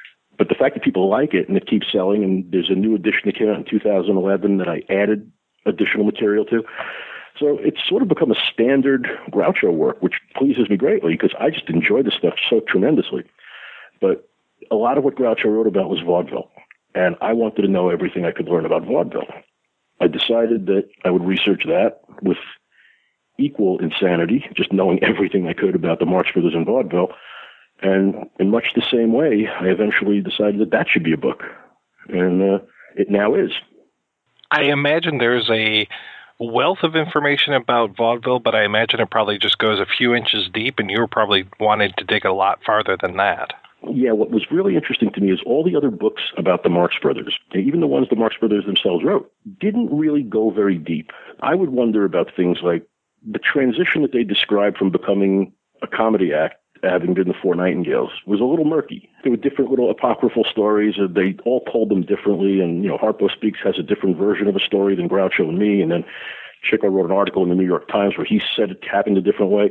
And I wanted to know what really happened. And to a certain degree, you can't find out, but you can find out a lot.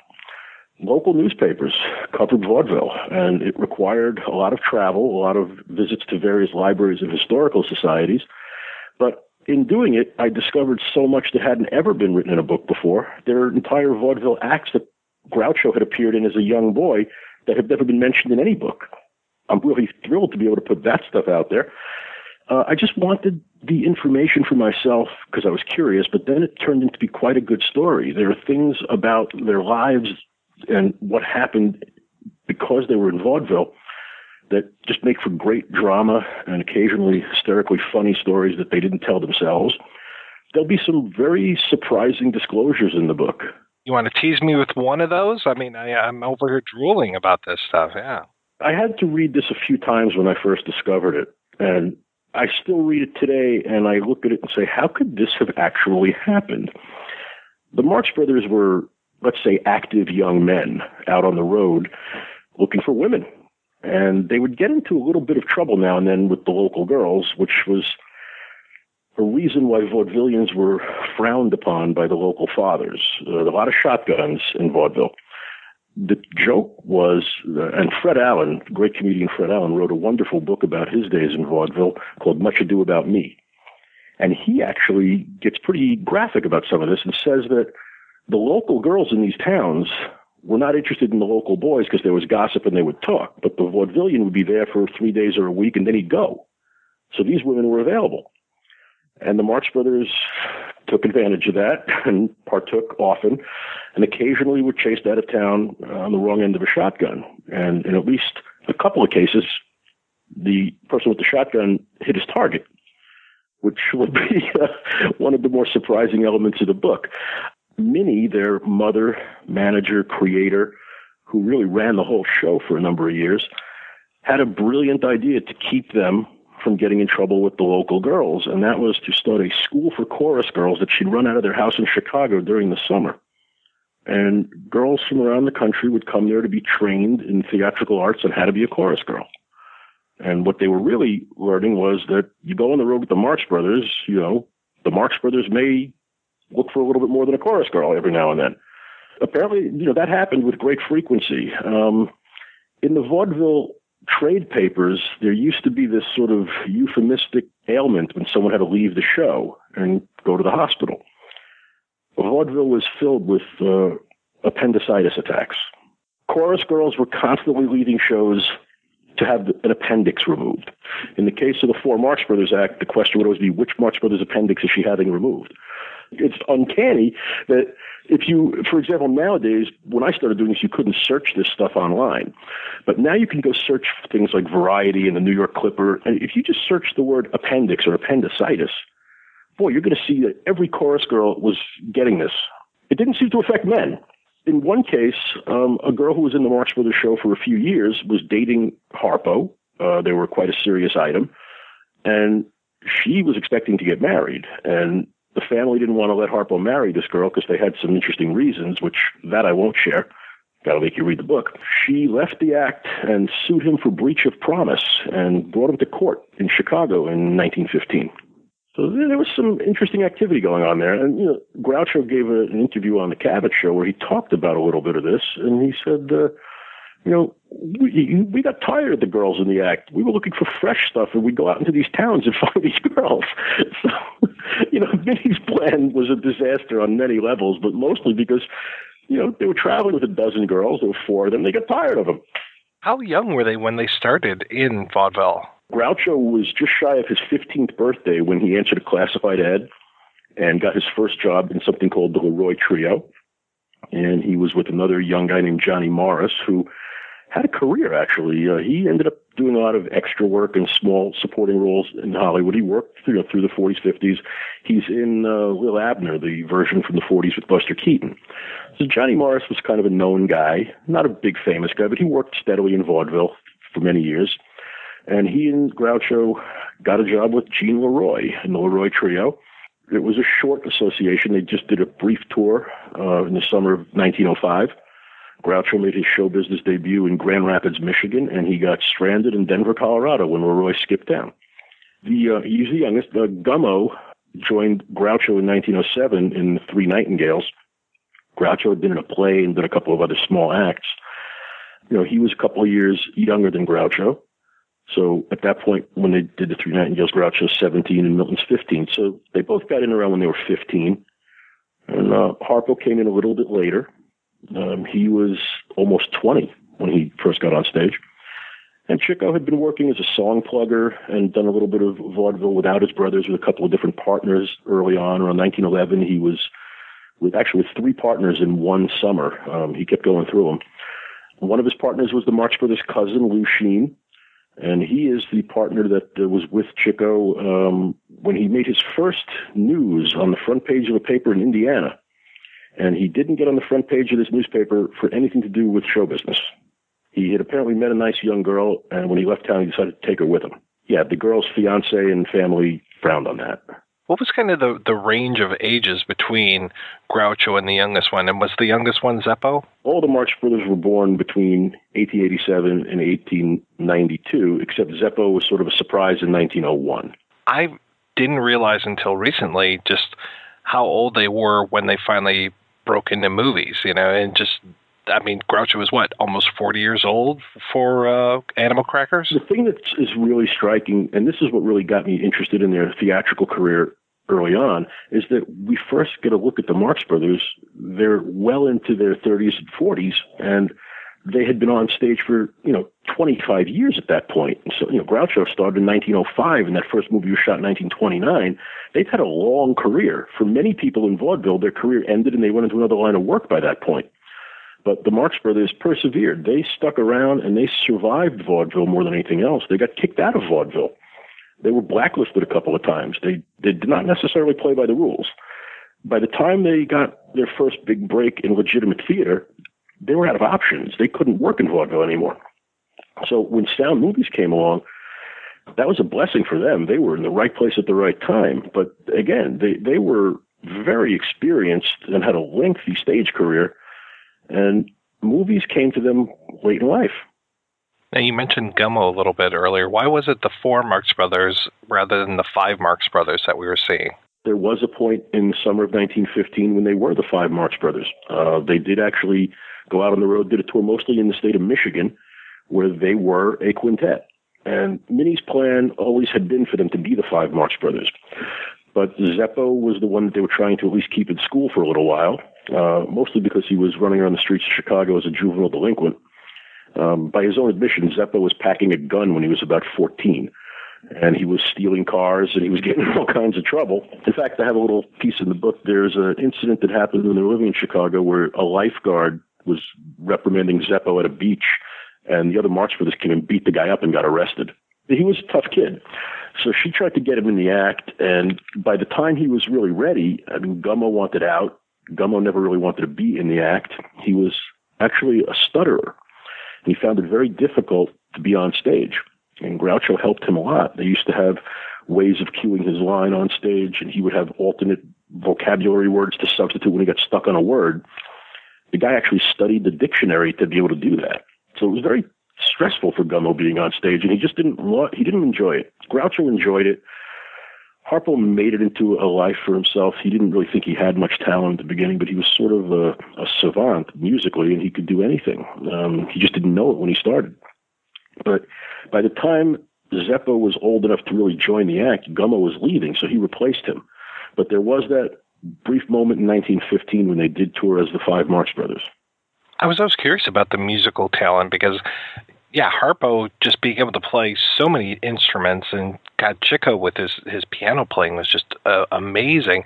Was that all encouraged by their parents, or did they just kind of pick that up as they needed to? Well, they had music in their family. Their grandparents were musical, at least on the mother's side. Not much was ever known about the grandparents and the family on the father's side, but there has been some new research done in that, and that is also in the book. But their grandmother on their mother's side was a yodeling harpist, and their grandfather was a magician, so they were in show business. They always had music around. Minnie had the plan of getting a piano for the family because she thought that piano lessons might keep Chico around the house a little bit because he was always out getting into trouble. And he only took piano lessons for a very short time, and he was a natural. But his main function was to take a piano lesson and then show that lesson to the other boys. And Groucho would watch the piano lesson from the corner of the room and try and pick up whatever he could. So Chico would give secondhand piano lessons to Harpo, and Groucho would pick up what he could pick up. They all had some musical training. There are several articles from the 1920s during the Marx Brothers Broadway period where they refer to Zeppo being a cellist and having studied the cello for many years. There's no indication they ever played it on stage. It might have just been press nonsense, but he probably could. I think the Bit and Monkey Business, when the four of them were playing the saxophone, I think they're all really playing it. You know, you see Harpo playing a clarinet and coconuts. I mean, they were just incredibly musical. How much of their early stage work, or I should say their shows, got translated into their films? Because I'm pretty sure that at least Animal Crackers, maybe up to Horse Feathers, were kind of trotted out on Broadway first before they were filmed. Right. There's bits of a lot of their vaudeville work sprinkled through all the films. Animal Crackers and Coconuts were Broadway shows that got turned into films when they made their transition to Hollywood to make original films that hadn't been stage shows. The first one was Monkey Business, which is sort of loosely based on the same idea as their most famous vaudeville show, Home Again. They've just kind of updated it because they're a little older, and there's a slight change in the plot, but not much. I mean, the basic premise of Home Again in a 2-act show was they come back from an ocean voyage, and they go have a big party. Basically, that's Monkey Business. So it's really truly based on Home Again. There are bits in all the movies that come from shows. Like Mr. Green's Reception from 1912 was the first show with the four Marx Brothers, which is where they did the famous double piano solo with Harpo and Chico, which turns up in the big store in 1941. And then they did it again on television in their nightclub act. So that piece of material stayed with them pretty much their whole lives. The knife dropping bit that Harpo does in Animal Crackers originates in Home Again. It's the opening sequence of Home Again. The biology lecture in Horse Feathers is sort of Fun in High School, their first comedy act, which they began doing in 1911. You know, they started doing a variation of it in the summer of 1910 when they were a singing act, and it morphed into Fun in High School. And that sequence in the classroom at Huxley College in Horse Feathers is right out of Fun in High School. Now, how did you learn all that stuff? How did you learn what bits were in what shows? Well, first I start with the books describing it, written by Groucho, or Groucho gave an interview, or Harpo gave an interview, and you could pick up a lot of it that way. Then you start reading the local reviews, and when you read a lot of local reviews, you could piece together most of the show. For certain shows, scripts do survive. The earliest surviving script is a show called On the Balcony from 1921, and that contains a couple of bits that they would use later on. And I'll Say She Is has stuff from On the Balcony. So they kept taking stuff from the popular bits from one show would move into another show. And when they started making movies, they always had that material to draw on. They always had some of the stuff that they knew worked on the stage. And for example, there's a bit called The Theatrical Manager's Office, a sketch that they did starting in 1921 and On the Balcony, which was filmed at Paramount for a promotional film called The House That Shadows Built. You may have seen this little short clip. It's about 4 minutes long of them doing this almost completely in rhyme sketch where even Zeppo gets to be funny and have things to do.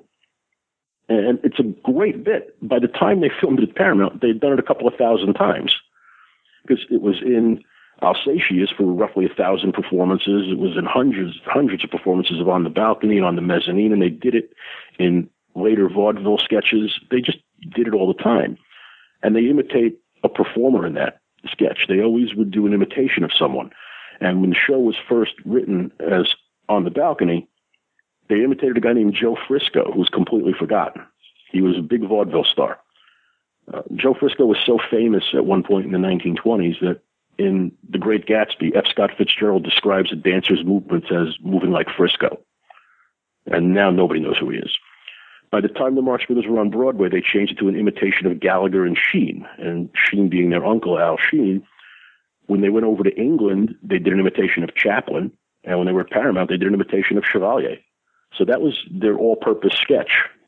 I wanted to ask about Zeppo a little bit more because he sticks out sometimes. It's that whole thing of, everybody has such a distinct personality. They all have the props, the cigar or the crazy wigs and the hat and all these things.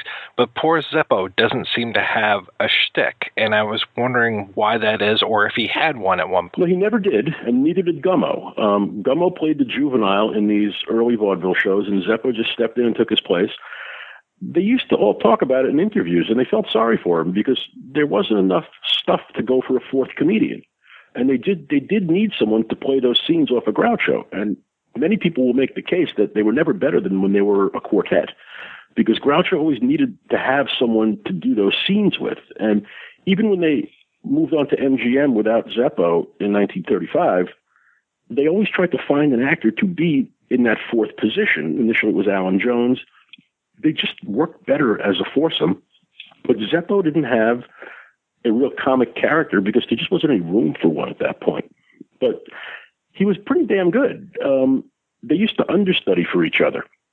And if a Marx brother got sick, they would work out a deal where somebody would take his place. It was usually Zeppo. Zeppo played Groucho when Groucho had an appendicitis attack, a real appendicitis attack, actually.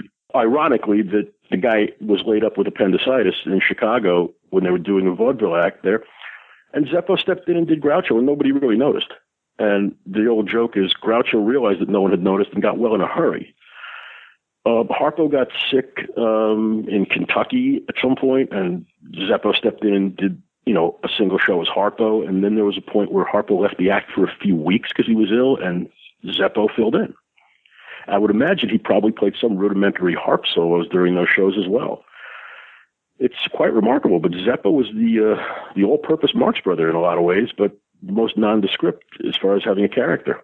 Well, yeah, his timing when it came to things like the whole, the Hudunga? Hungadunger. Yes, you left out a Hungadunger. But, it's kind of interesting because they occasionally try and give him more to do, and he always rose to the occasion. He's terrific in Monkey Business. He's got a really decent role in Monkey Business, and he does it well. He sings well.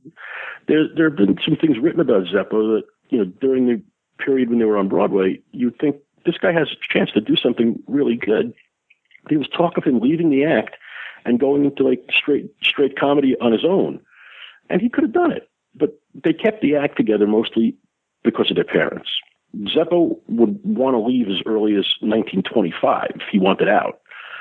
There was some talk early on during the Broadway years where Zeppo was going to go on his own and get into real estate, and he'd have all these plans, but he'd always stay in. Once their parents died, Minnie died in 1929, and Sam died in 1933, Zeppo saw the path, and he was on his way out. But while the parents were alive, they would never have broken up the four Marx Brothers. So he was really very loyal in that sense. You were talking about them kind of doubling for each other. I had heard once that Chico and Harpo had switched spots in a show for They've one done that evening. a couple of times, but the favorite story of Maxine Marx, Chico's daughter, who I knew quite well, she was a lovely woman, she was really funny. She told the story when they were on tour in 1940 for Go West, testing scenes for the film they were about to make, where she was going to all the shows. The morning shows in these vaudeville tours would basically have drunks and prostitutes and half-empty theater. So she decided to go get her hair done instead of going to the morning show. And she came back to the theater, and she went backstage, and Chico says, "Well, what do you think?" "What?" "Well, and he turns out, see, I told her she wouldn't notice." And they had switched parts just to see if she'd notice, but she wasn't in the theater. There's also a story that when they were doing, I think it was Animal Crackers in Newark, it was reported in a magazine that they had switched parts one night just for the hell of it. They just had fun doing that. And Harpo and Chico could have passed for twins. They really did look quite alike. Yeah, there are times when I've seen clips of them older where I'm just like, I'm not really, just looking at the face, I'm like, I'm not really sure who I'm looking at Chico right now. and I've got a secret, dressed as Harpo. And that was his secret. The secret was that he was Chico. And here's a shameless plug. You can actually see that in this DVD set I produced called the Marx Brothers TV Collection. I wanted to ask you about the movies, because I know that your book is more about the vaudeville stuff, so I didn't want to necessarily... My book actually takes... I have to say this. I initially set out to write a book strictly about their stage career, and it just didn't seem to be having an ending. And I thought I would end it when Zeppo left, and then there's still some unresolved business with them working on the stage. And then they did the tours in the 40s, in the 30s and 40s for the movies where they were testing scenes. And the only thing that made sense was to have sort of an epilogue that takes them through the end of the team in 1950. So the films are actually covered in the book, just not in the kind of detail that the stage acts are.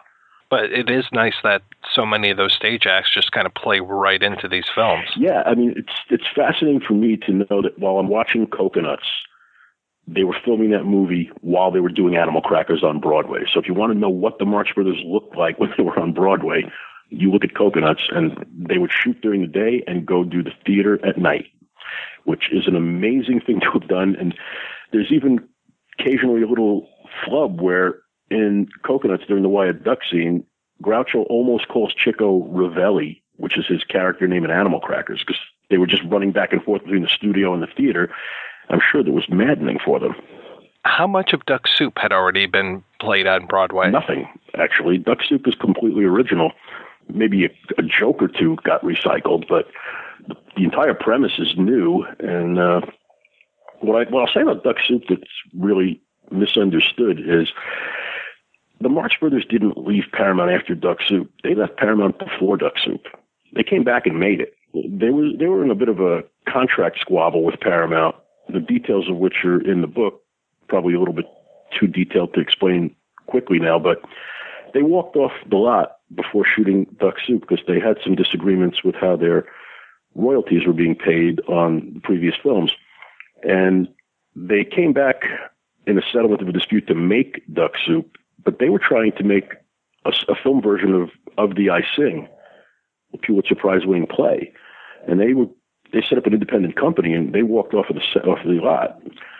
They came back and made Duck Soup, and then, since that was a one-picture deal and they hadn't resolved all the issues, Zeppo saw his opportunity to leave, and the Marx Brothers signed with MGM as a trio. It's amazing that was a wholly original thing because it just flows so well. There's an interesting thing about that. They were working a lot with George Kaufman trying to adapt Of Thee I Sing, and one of the most interesting premises of Duck Soup is the notion that this guy becomes president and starts a war with another country. There was a Kaufman show from a few years earlier called Strike Up the Band, where the premise was this wealthy cheese manufacturer starts a war with Switzerland because the Swiss cheese is just killing us. And they sort of borrowed that idea for Duck Soup. Were the Marx Brothers actually writing this stuff, or were they working with other writers when they came up with these ideas for at least this movie, if not other films? I don't think the Marx Brothers would say that they wrote any of the stuff, but they were deeply involved in the selection process. They selected writers that they liked. They knew who they wanted to work with, and they did feed them some ideas for things that they could use from the stage shows and the vaudeville bits. So, for example, when S.J. Perlman and Will Johnstone are writing Monkey Business, these are guys the Marx Brothers really liked. They'd worked with Johnstone on Alsatias, and they were, well, at least Groucho was a big fan of S.J. Perlman. And S.J. Perlman, interestingly enough, is responsible for the most detailed description of Home Again that you can find. He wrote an article in the 1950s about his recollections of seeing Home Again in Providence when he was a teenager. So he was well acquainted with the Marx Brothers, and it's no coincidence that Monkey Business, the film that he first worked on with the Marx Brothers, is very derivative of Home Again. And what was their relationship like with their directors? I don't think they would say that they had any sort of close relationship with any of them. I know Groucho despised Sam Wood, the guy who did A Night at the Opera and A Day at the Races. He was just sort of very much in disagreement with his politics, and he just didn't like him. I think they liked Leo McCarey. They recognized how good a director he was on Duck Soup. Groucho always said disparaging things about Robert Florey, one of the two directors on Coconuts. He used to say that he didn't speak a word of English. He was a Frenchman, but he was perfectly fluent in English. Groucho just said things that weren't necessarily true. Groucho, interestingly, used to disparage Duck Soup. And, they said it was a flop and we got kicked out of Paramount for it. And Thalberg saved us. But the truth is, Duck Soup did rather well. The Marx Brothers were very successful at Paramount. They left because they couldn't work out their disagreement over the participation contract they had. They had one of the first participation contracts in Hollywood. The Marx Brothers were getting 50% of the profits on Monkey Business and Horse Feathers, and they were supposed to get that on Duck Soup. But Paramount transferred their contract to a newly formed entity within the company, which was against the rules of the contract. So the Marx Brothers walked, and they weren't getting paid properly on the receipts of Horse Feathers and Monkey Business. Horse Feathers was Paramount's top-grossing film of 1932. The Marx Brothers were supposed to be in for half of the profits, and they're not getting anything. So Groucho looked at that and said, Paramount was a flop. Well, they didn't get the money they were due, but the film was not a flop. On the other hand, they had learned from this contract that when they signed at MGM, instead of getting 50% of the profits, they got 15% of the gross, which did very, very well for them. So it's no surprise that Groucho always said, A Night at the Opera, A Day at the Races, the best pictures we ever made. He made a lot of money on them. They didn't do very well financially from the Paramount films. When did they start working with Margaret Dumont? Margaret Dumont came to the Marx Brothers through Sam Harris, the man who produced Coconuts and Animal Crackers on Broadway. Margaret Dumont had worked previously with Harris's partner, George M. Cohan, in a show called The Rise of Rosie O'Reilly, which coincidentally was playing in Boston at a theater down the street from where the Marx Brothers were doing Alsatias in Boston. So it was Sam Harris's idea to bring her into the fold to work with the Marx Brothers on the Coconuts. In vaudeville, the Marx Brothers always had that character, that sort of woman who was classier than they were, someone who could be deflated and taken down a peg. And there was a woman who worked in their vaudeville acts for parts of 7 seasons with them. She left and came back a couple of times. Her name was Saba Shepard. And she was sort of the missing piece. When she left, they didn't replace her with that standard type of character. They might have had other people play the role here and there.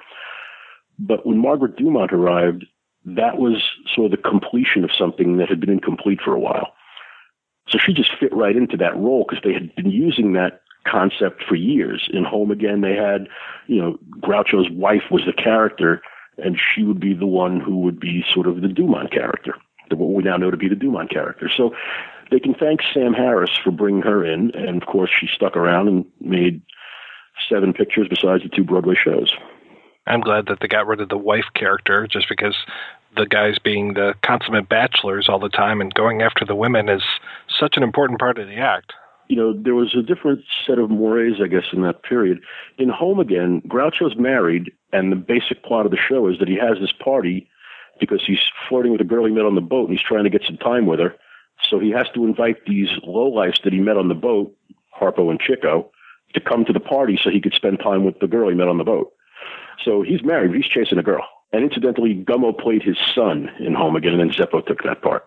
Did they ever run into problems with the Hayes office? Oh, yes. They ran into problems even in vaudeville. The managers' reports of their vaudeville shows would get sent to the home office of the Keith Albee circuit in Providence, and those have all been preserved. They're in a wonderful library at the University of Iowa where they keep all those papers, and I went out there and spent some time with them.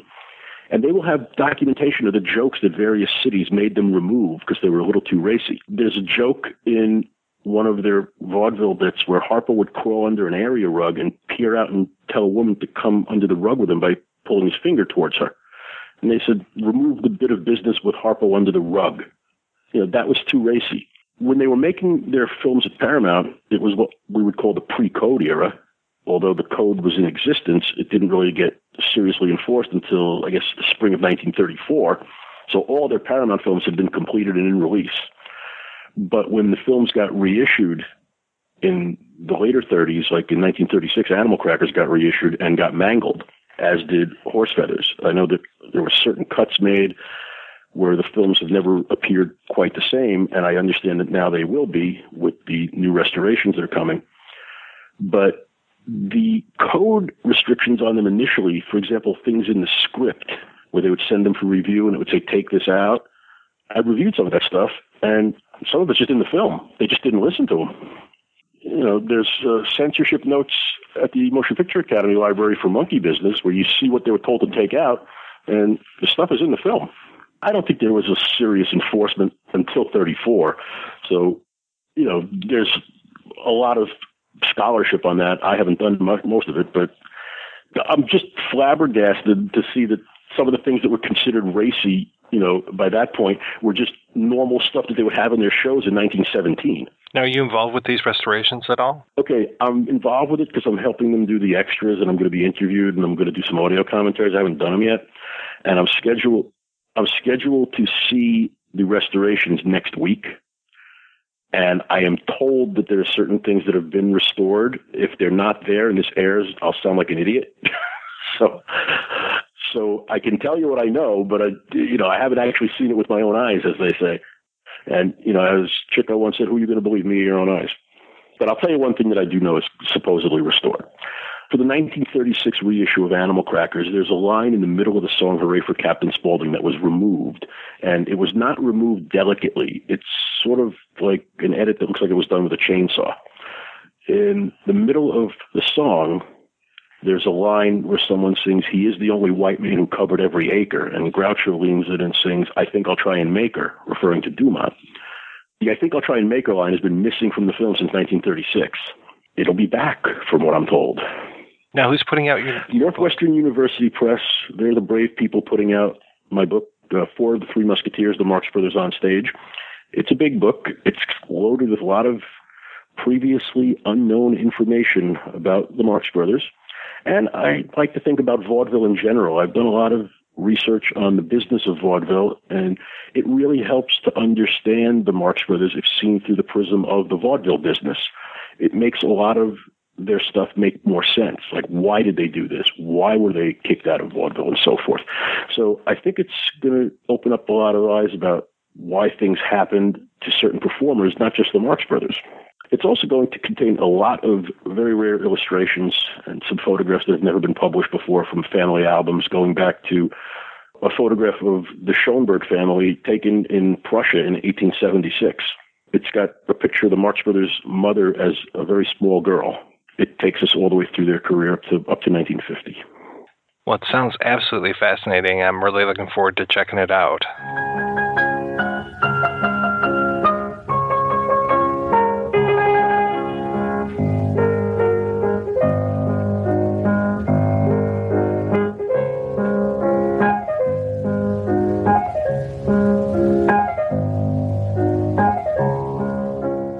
The first film was The Coconuts, which is an odd film to see, to lead to an obsession with the Marx Brothers, because it's one of the most kind of rickety and doesn't hold up that well in many ways, but in many ways it does. But I happened to catch The Coconuts on TV one night, and it's not quite fair to say I happened to catch it. I tuned in specifically to see it because I was in junior high school. I was in 7th or 8th grade, I guess.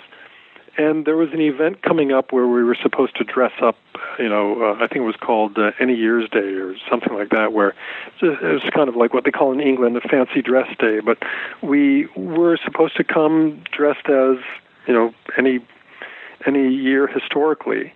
And I decided I would pay honor to the Depression era and dress up as Groucho Marx. But I only had a vague idea of what his costume was like and what his makeup was like and his hair and all that. Again, before you could do a Google image search.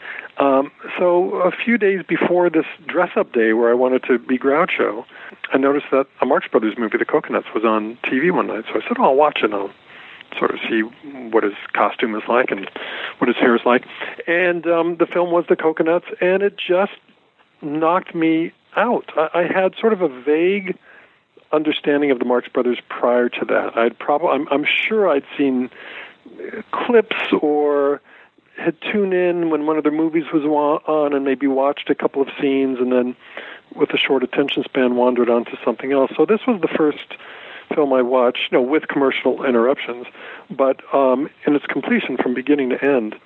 And as I say, The Coconuts was the first film. It was 1929, and it's the early days of sound film. I think, in fact, The Coconuts was the first feature-length musical comedy sound film. It's just clunky. The sound is bad. The editing leaves a lot to be desired. The camera moves were very rudimentary because those cameras were the sound cameras were new, and to sort of hide the sound of the camera, they were putting these big, almost like phone booth type of contraptions, and they were hard to move around. So the film was very clunky. By the time they did even Animal Crackers, their next film in 1930, they sort of had it all figured out a little better. By the time they got to Duck Soup, of course, they really had their act together.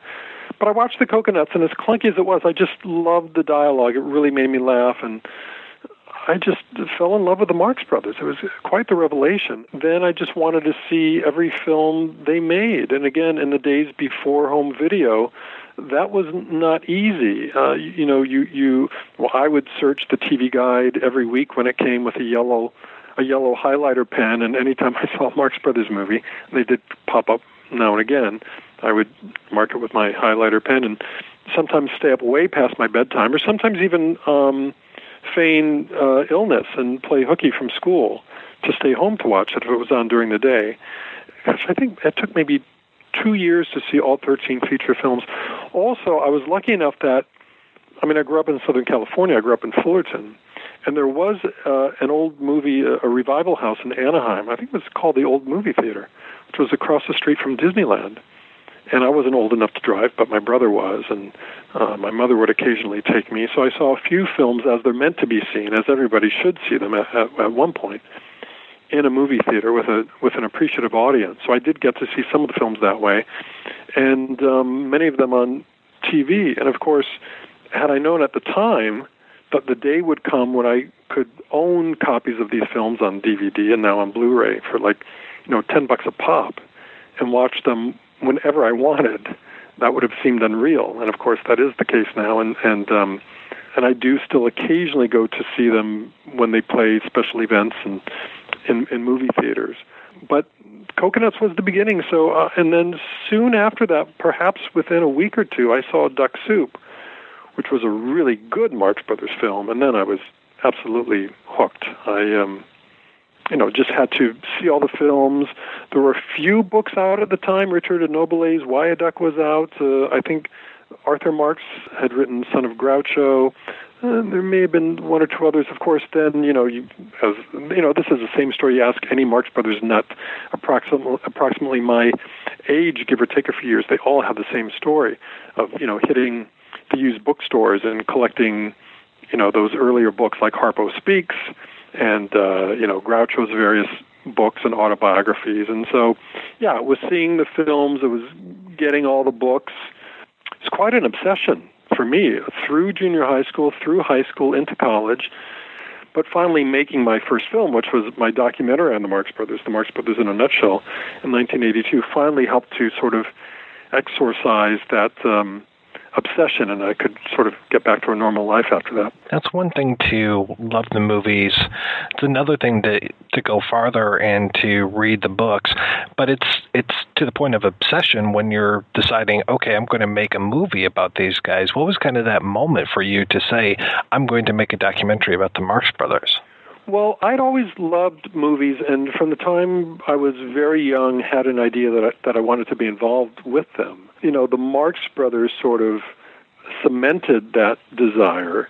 And when I was very young, I was actually attending Orange Coast College in Costa Mesa, California, which actually it was a community college, but they had a very good film department. They still do, as far as I know. I started to think hard about what I might do as a first project, or how I might break into the business. And at that time, there was no definitive Marx Brothers documentary. And, I wanted to fill that gap because I love them so much. And I thought, well, maybe I can do it. And it was a very precocious thought because I was 18, I guess. And I had this idea that I would make a Marx Brothers, like a PBS-style Marx Brothers documentary. And I wound up doing it. It took 4 years. I was still, now it's sort of shocking to think about it, but at the time I didn't think it was any big deal. I was 22 when that film was completed. But I just made it because I thought, a documentary would be sort of a good way into the business, so to say. Again, I was a fan and I wanted to see a Marx Brothers documentary, so if no one else was going to make one, I figured it was up to me. Now, I know that this was one of the first, if not the first, Marx Brothers documentary. What kind of challenges were you facing, especially as an 18-year-old trying to make this documentary? I had gone to USC for 3 semesters, but was not admitted into their cinema school. I went as I was accepted into the university, but not into the cinema department. So I took a few film courses available to non-majors.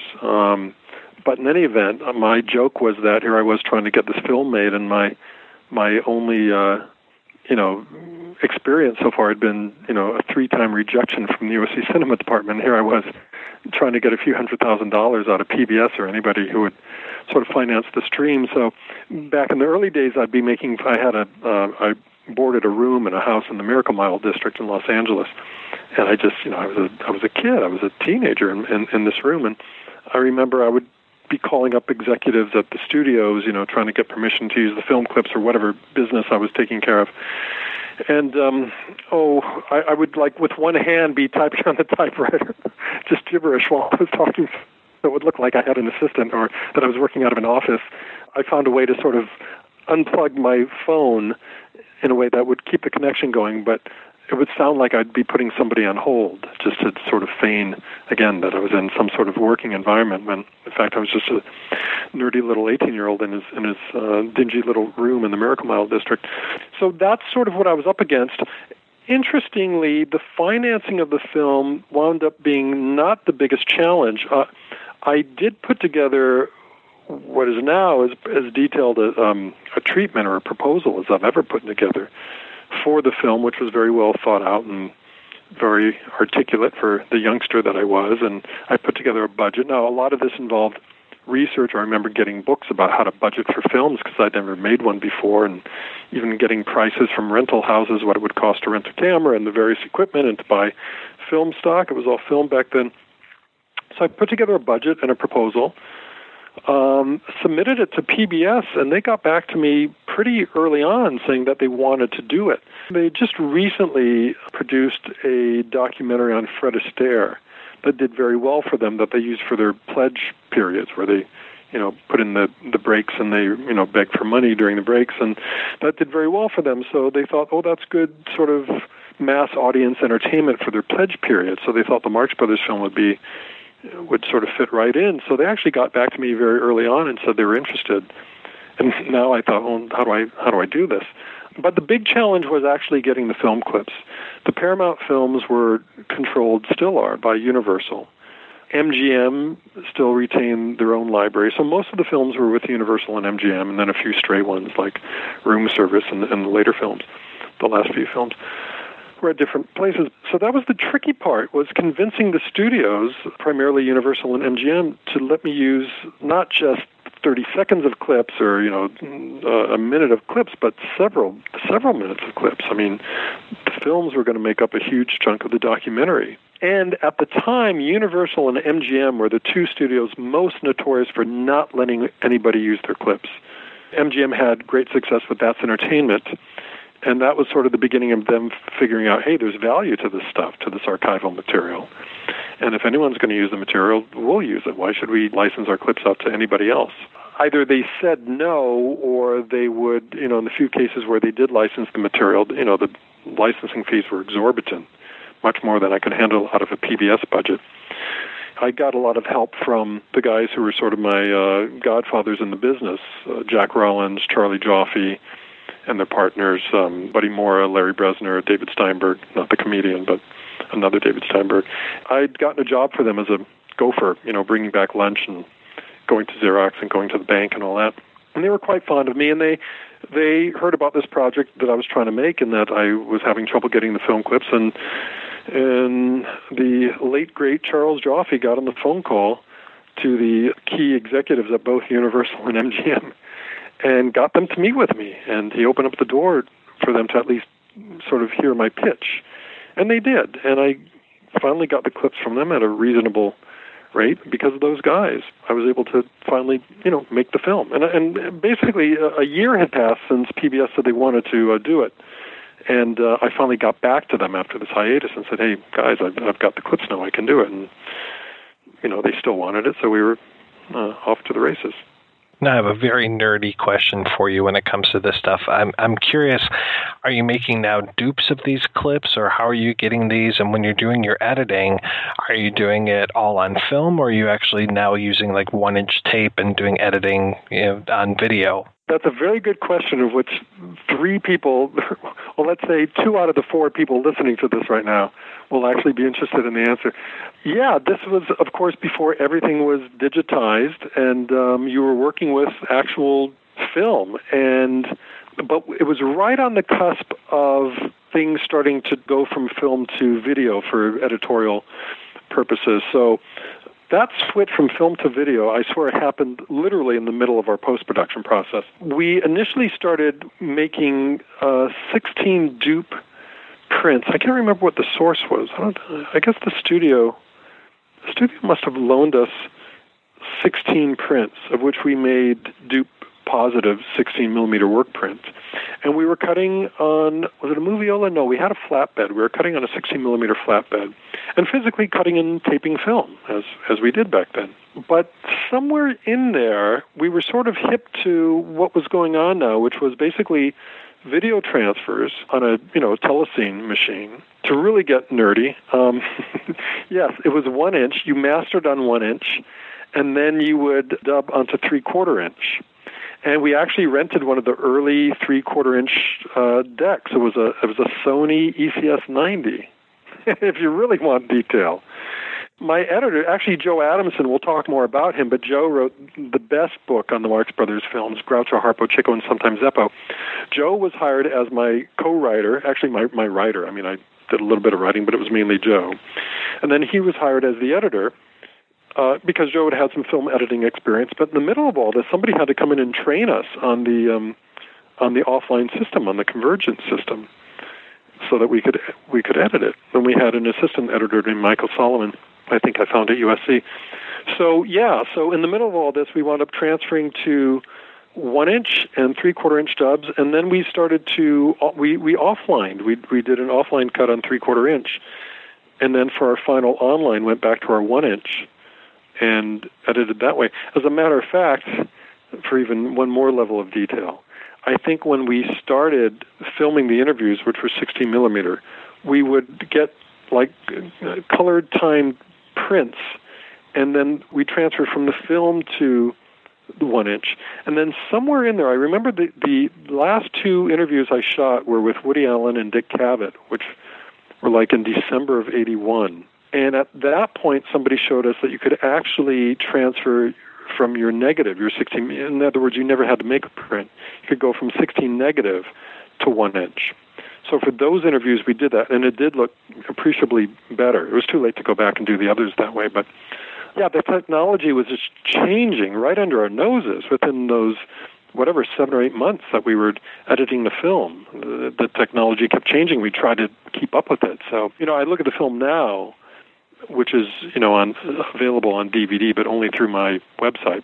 And of course, I look at it and I think, now if, we went back and did high-def transfers of the films, not to mention the interviews that we shot, everything would look so much better. That's, a slight disappointment for me as the creator of the film, one of the creators of the film, but the content still holds up, even if technically it looks a little bit dated. What was it like getting the interviews for these? I mean, it sounds like the lion's share of the work was getting the clips, but I'm sure it couldn't have been that easy to get these interviews either. Historically, for my own films, if you go to the right people who have something to say about the subject, they're happy to do it. Nobody really gets concerned about being paid. I mean, some films I've been in a position to give everybody some sort of honorarium, some I haven't been.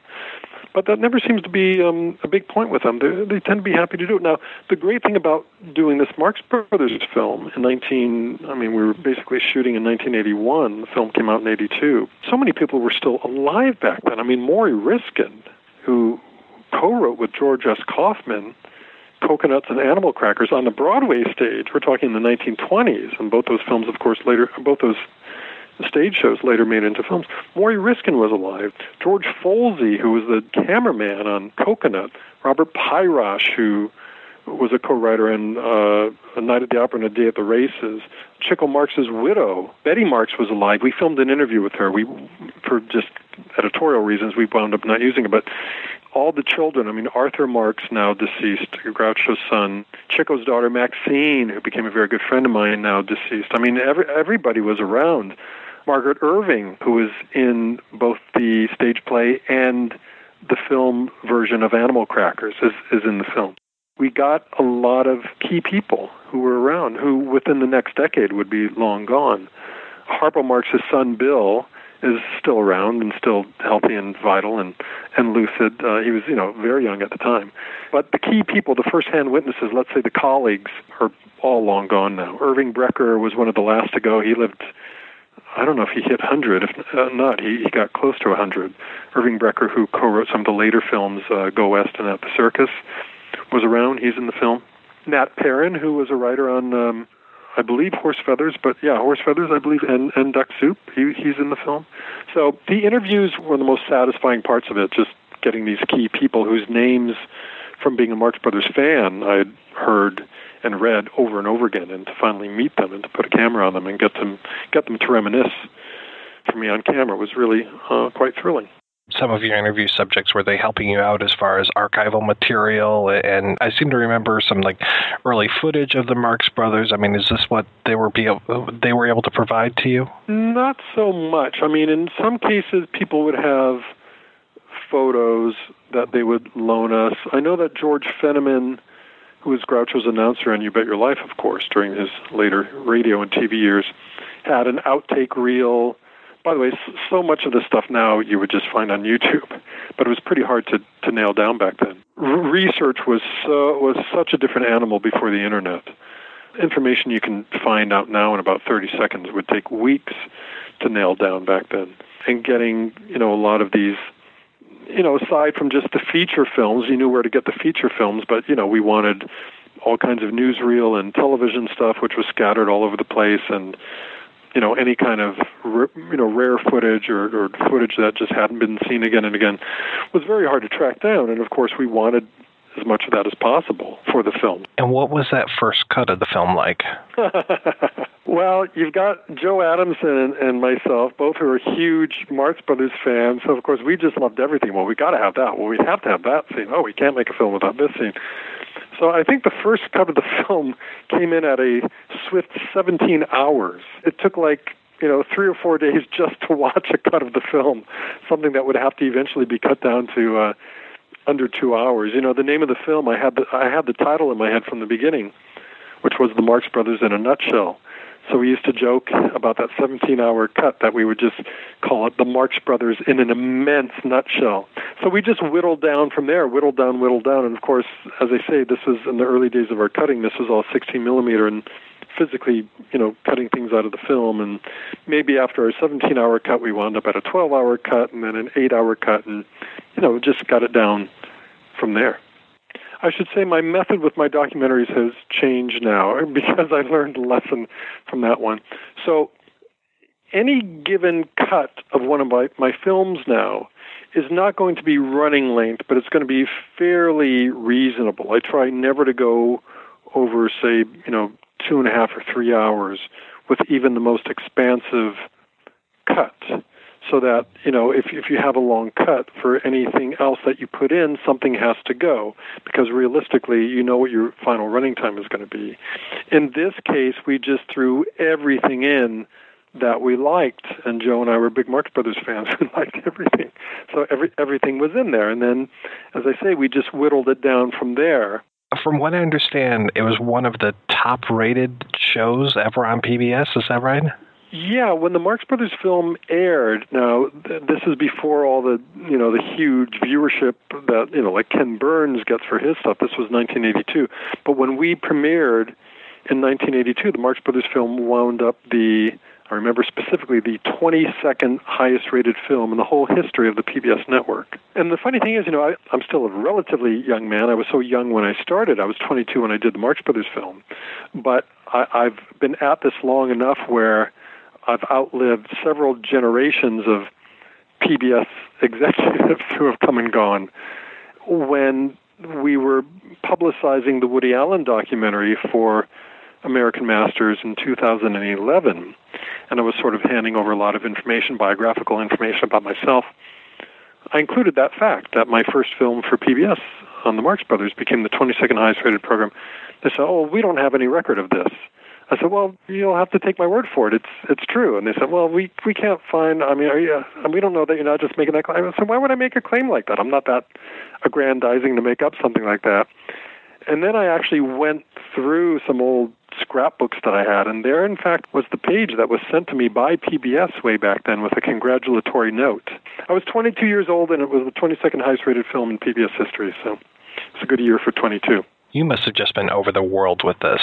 Well, it was thrilling to finally get this film made. I mean, it was the launch of my career. I was very young, and I was thrilled to be able to pay tribute to the Marx Brothers. And, you know, I've done a number of documentaries since. I haven't been that prolific, but I've done, half a dozen or so.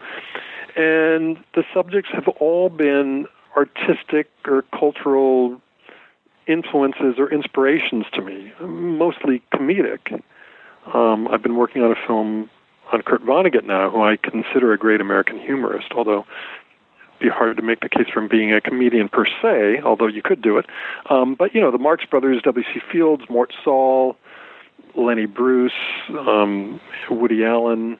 So all of my films are very personally gratifying in that, you know, I'm paying tribute to these people whose work has meant so much to me. But the Marx Brothers were my first loves. You know, I discovered them when I was 13, 14 years old. You're doing this documentary back in the early 80s. Here it is, 2016, and still a viable topic for discussion, still something that, you know, I feel more people should be familiar with the Marx Brothers. That's why I'm doing this podcast. Why do you think that it is, that they have this staying power for, almost a century now? For me, all it boils down to is that the films are still great, that they're still funny. And maybe that is the only answer. Maybe everything else is just, bloviating. Just like I love Kurt Vonnegut and I love Woody Allen, I'm the first to say not all of his books are great, not all of Woody Allen's films are great. Certainly with the Marx Brothers, there are films that aren't great. I'd say out of their 13 features, there's really maybe 7, maybe even 6 or 7 that are films I could watch over and over again virtually at any time. They're that good. And the rest, I can take or leave.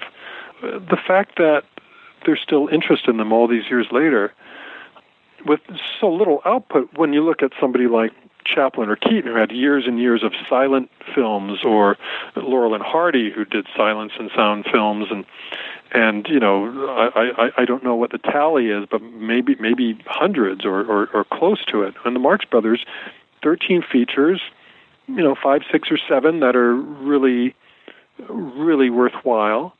And then, of course, there are other things. Groucho had a whole second career with You Bet Your Life on the radio and TV, which is, that stuff is still available.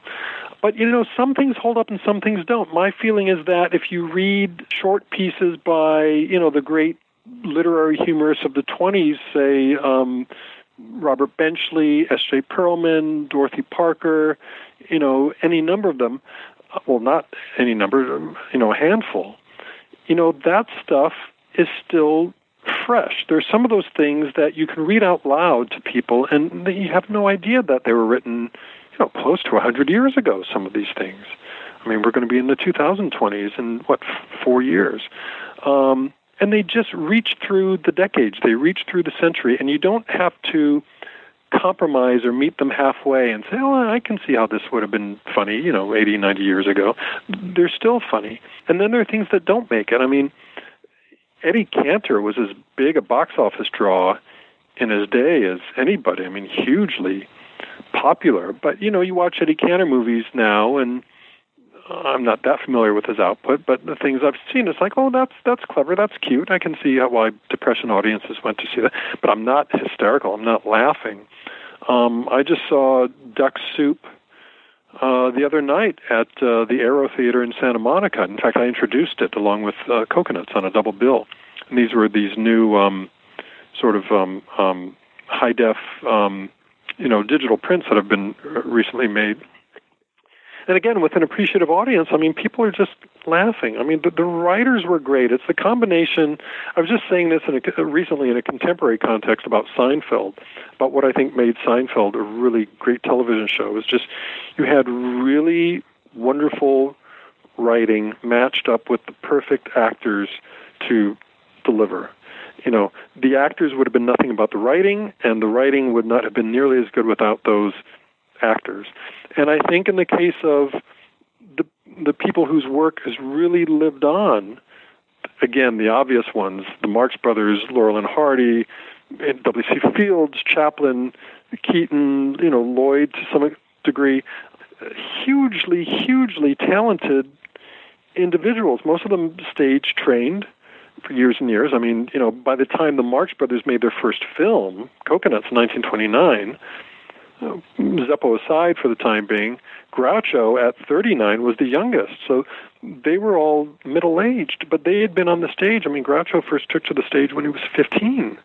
So by the time he was almost 40, I mean, think of all the stage training he had under his belt. And so some of it's that. Some of it, I think, is genetic. I think some people are just maybe naturally born gifted comedians and gifted clowns. There's no way to explain W.C. Fields' genius other than he was born a genius or somehow became one. I mean, Stan Laurel and Oliver Hardy, each good on their own, but together, you can't touch that. And, of course, that was Leo McCarey who put them together, who directed Duck Soup, our alleged topic of the evening. And, again, great writers. The directors, Leo McCarey, who directed Duck Soup, was probably the closest thing to really great, you know, seasoned comedy director that Marx Brothers ever had. You know, the directors of some of those early films like Robert Florey, Victor Herman, who did Coconuts and Animal Crackers, respectively, weren't great comedy directors. Norman MacLeod became a very good comedy director, and then they wound up with Leo McCarey on Duck Soup, who had a strong comic pedigree. He was the director of numerous silent film shorts for Hal Roach, comedy shorts. And it was, as I said, it was his idea to put Laurel and Hardy together, and he wrote and supervised the direction on many of their films. So he was a real comedy guy. So they lucked out there. But, you know, for a lot of those Marx Brothers directors, there wasn't much to do other than just stage the action and figure out where to put the cameras and all that, because those films are propelled just by the genius of those guys and when they had their best writers. And, of course, after Irving Thalberg died, in the middle of production on A Day at the Races for MGM 1937, their films fell off because MGM no longer hired the top-notch writers for them. And you know, Irving Brecker and any number of those people were, you know, wonderful comedy writers, but how do you compete with, you know, George S. Kaufman, who was the great Broadway comedy writer of his day? You know, great wits like Arthur Sheikman and S.J. Perlman and any number of these people who wrote for the Marx Brothers. So the films fell off, but at their best, especially when they were younger and more youthful and full of energy and full of beans, so to speak, those films they're just great. They were great when I discovered them. They were great when they were made. They were great when I discovered them in the early 70s, and they're great now. So I think that's why people are interested in them, because anything, you know, few things last that long, especially comedy. When you think about how quickly tastes in comedy change, you know, you look at sitcoms from the 80s or the 90s, and you go, God, people laughed at this, and that was only 20, 30 years ago. But for something to hold up, you know, 80 years, 90 years in some cases, it's nothing short of miraculous. So we revere those people who managed to pull that off as well we should. What was the Marx Brothers' relationship like with those writers? I mean, was it kind of a back and forth kind of thing? Because I imagine that they didn't necessarily have writers when they were working on the Broadway stage, or I could be completely wrong. Their first Broadway show was a review show called Alsatias. By review, I mean, you know, sketches and musical numbers without any real through line of a plot. And as a lot of Marxists out there know, Alsatias was just restaged in New York. A Marx fiend by the name of, I want to say his name is Noah Diamond, I think that's it, just revised it off Broadway for a limited run. So it was, you know, a way for contemporary audiences to see it. I think Will Johnstone was a writer for that. I'll say she is. History is not freshest in my mind, but sure. I mean, after that, they did The Coconuts, which was George Kaufman and Maury Riskin. Animal Crackers, the same two writers, and then they came out to Hollywood and assembled really great comedy writers of the time for their Hollywood movies, up through from Monkey Business, Horse Feathers and Duck Soup at Paramount, and then Night of the Opera and Day of the Races at MGM, as I mentioned. On Broadway, they had great writers, and I don't know about the other brothers, only because I don't think there's a lot on record, but we know that Groucho highly respected writers. I mean, he knew that, Groucho had a great ability to ad-lib and to, improvise and to just be funny. I mean, Groucho was just naturally funny. He could, in conversation, people who knew him, who hung out with him, he had them in stitches, just if you were a pal of his hanging out at Hillcrest Country Club or whatever. He certainly didn't need writers to be funny, but for those movies, when they had the best writers, Groucho was very appreciative of what they did. He wasn't one of those people who acted like he was making it up.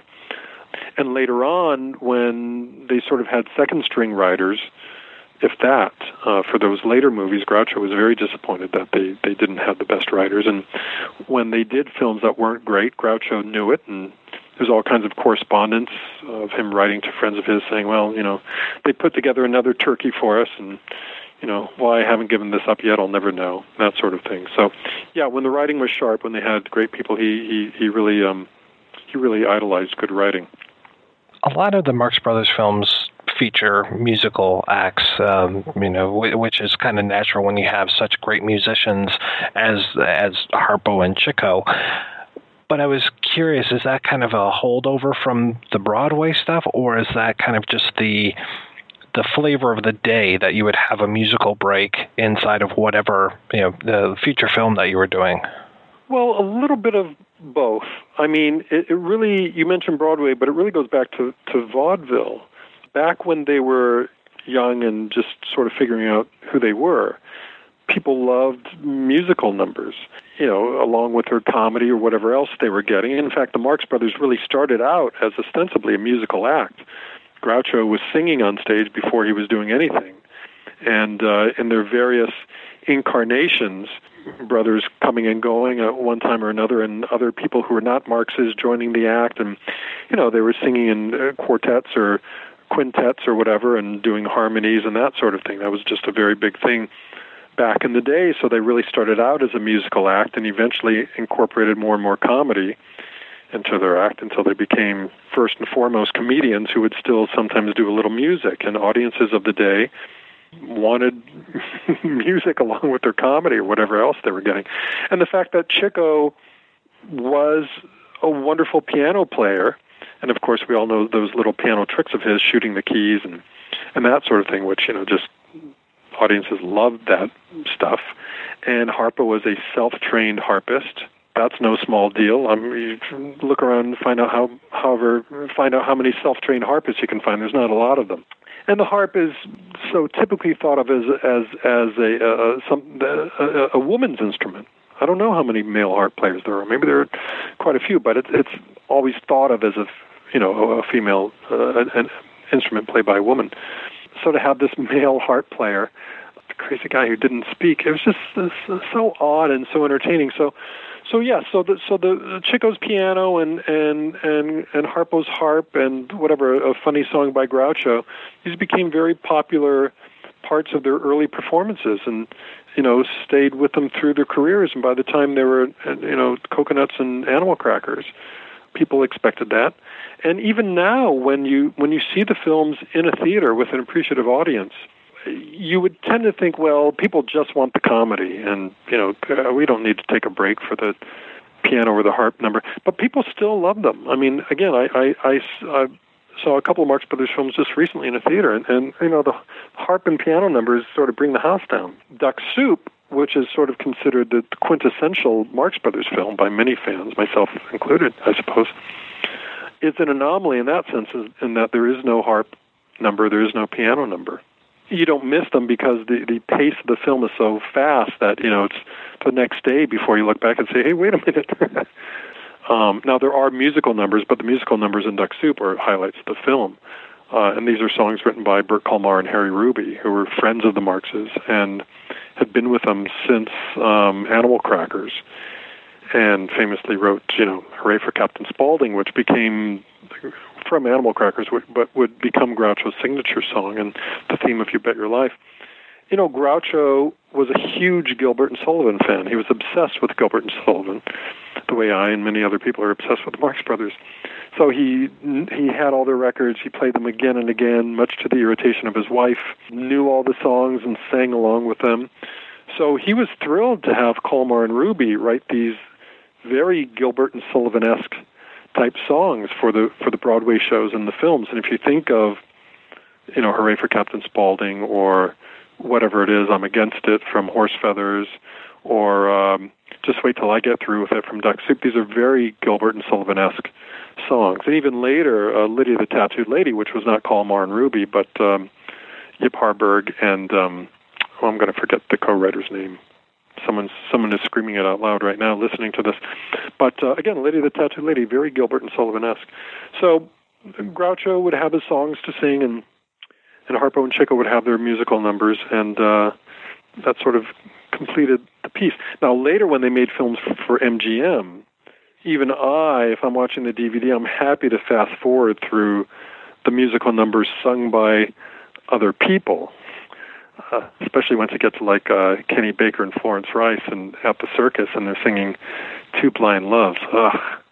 Boy, thank God for the fast forward button.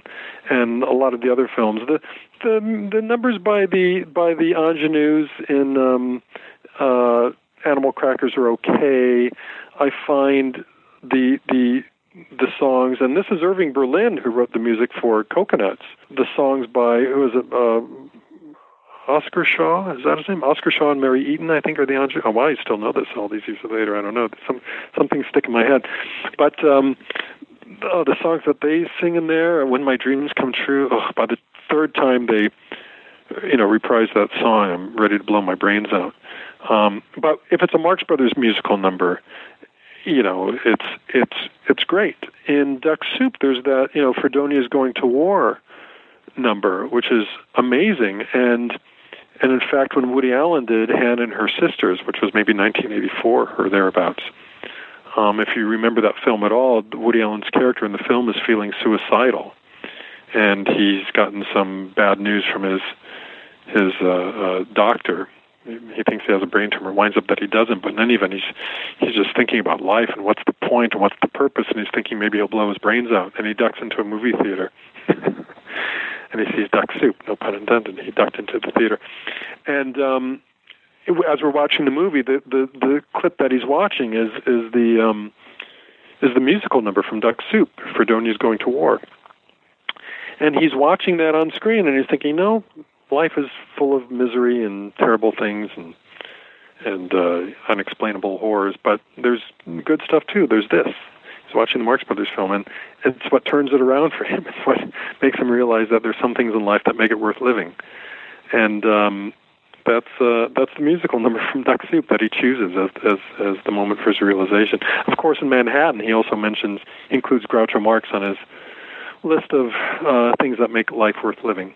And boy, the Marx Brothers would surely be on my list if I were to compile one. Would you say that Duck Soup is your favorite of the Marx Brothers films?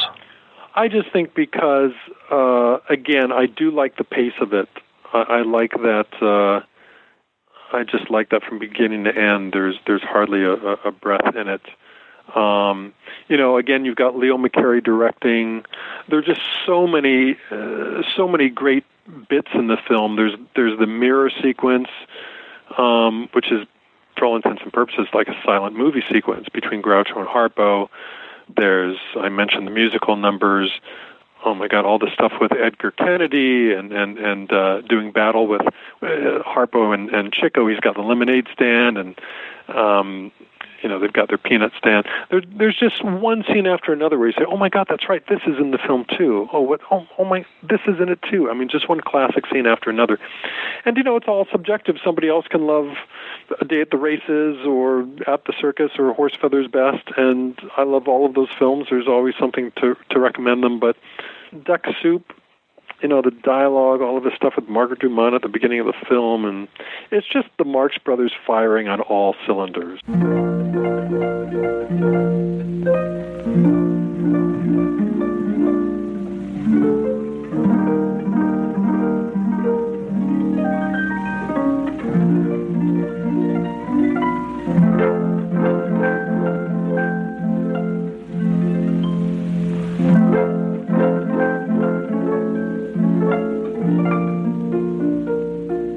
I want to know a little bit more about you. Can you tell me a little bit of your background and how you got interested in the Marx Brothers?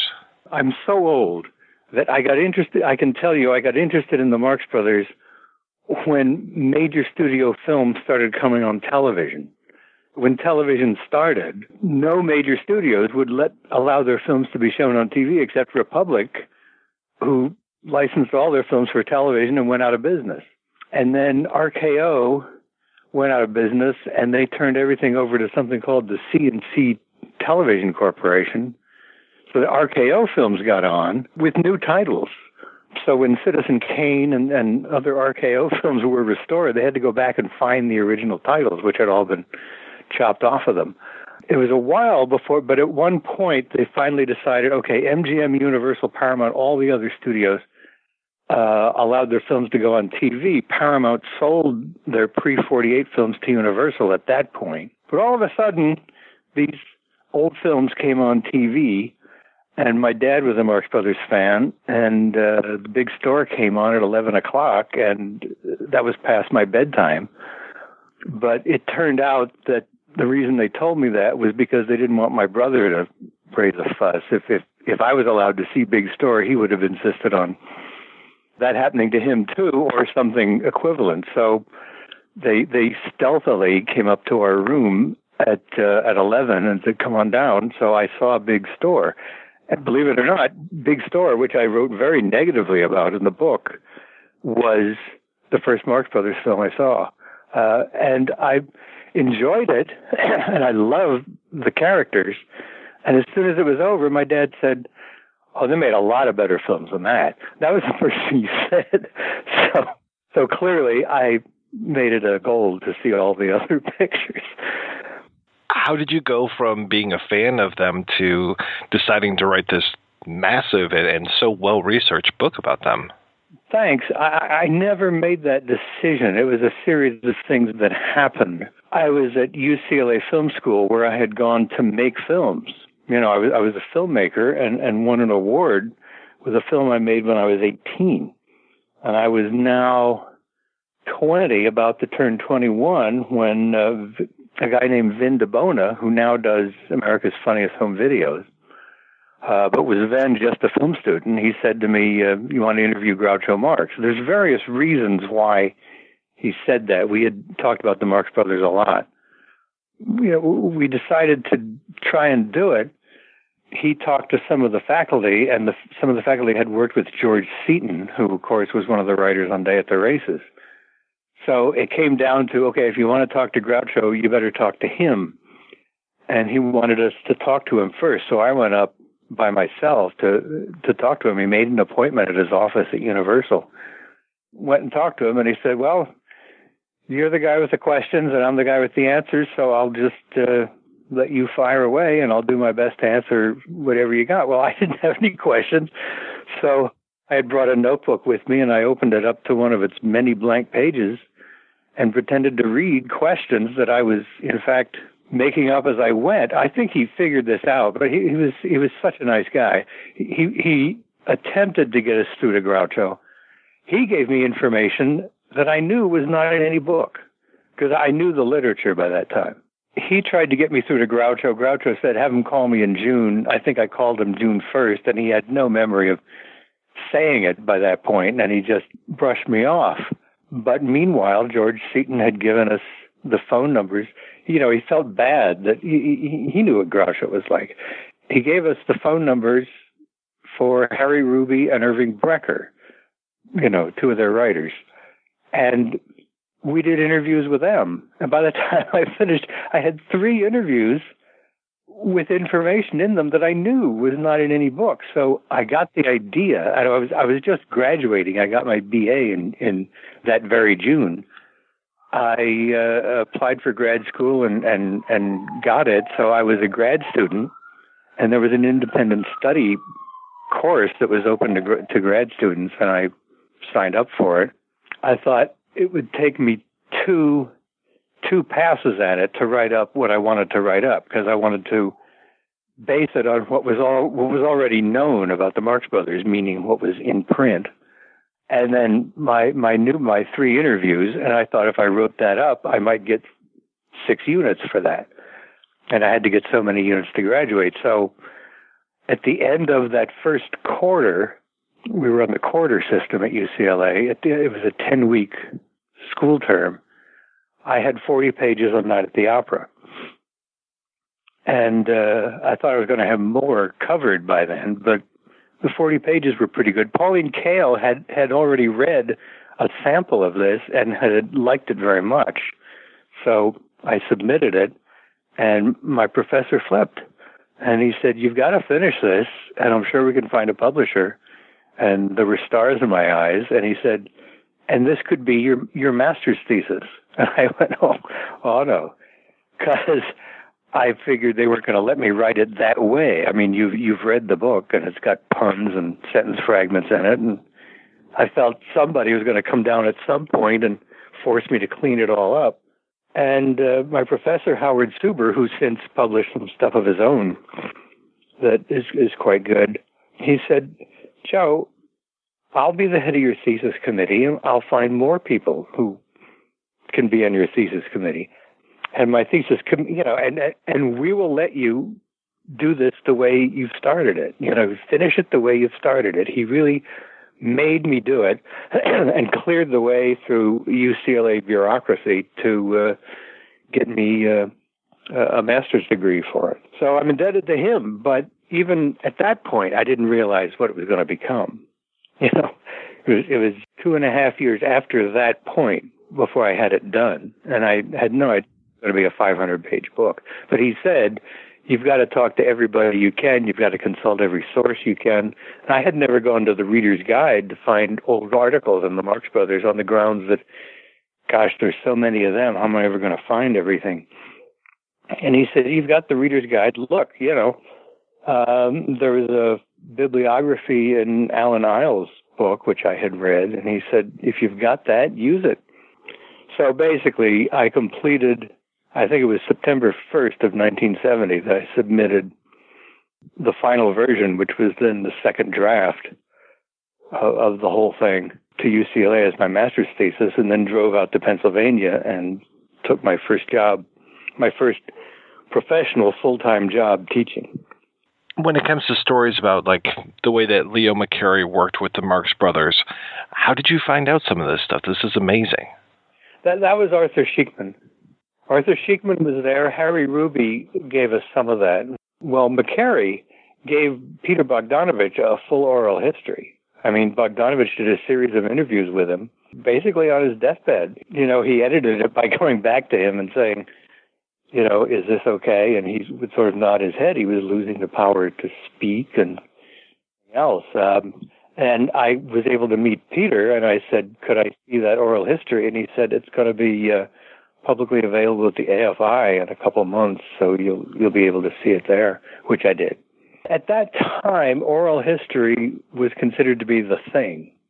That was the way you did research, because these people were alive, and they were just go to sit in an old folks' home or something till they died. The Motion Picture Country House out here has people right now that could tell stories. My wife did a whole book on that in the early years of this century.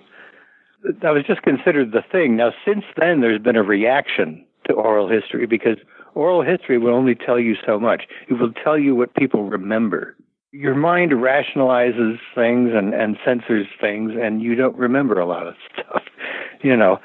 It's back there, but it's hard to pull it all out. people remember things from their point of view, so it becomes a little self-serving to say, well, I practically directed that picture, which people will say.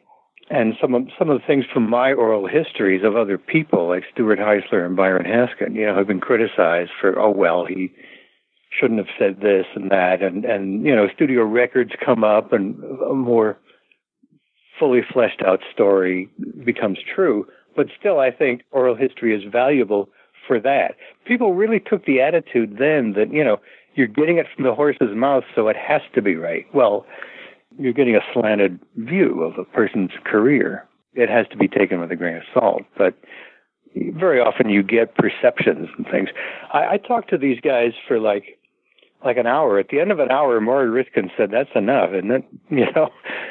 So you got what you were able to get, and I would go back and, I would only be able to use a fraction of it. I love the style of the book in that you don't pull any punches, that you are as critical of the Marx Brothers movies as you are praising them. And it's wonderful that you can kind of do both things at one time. Well, I was a film student.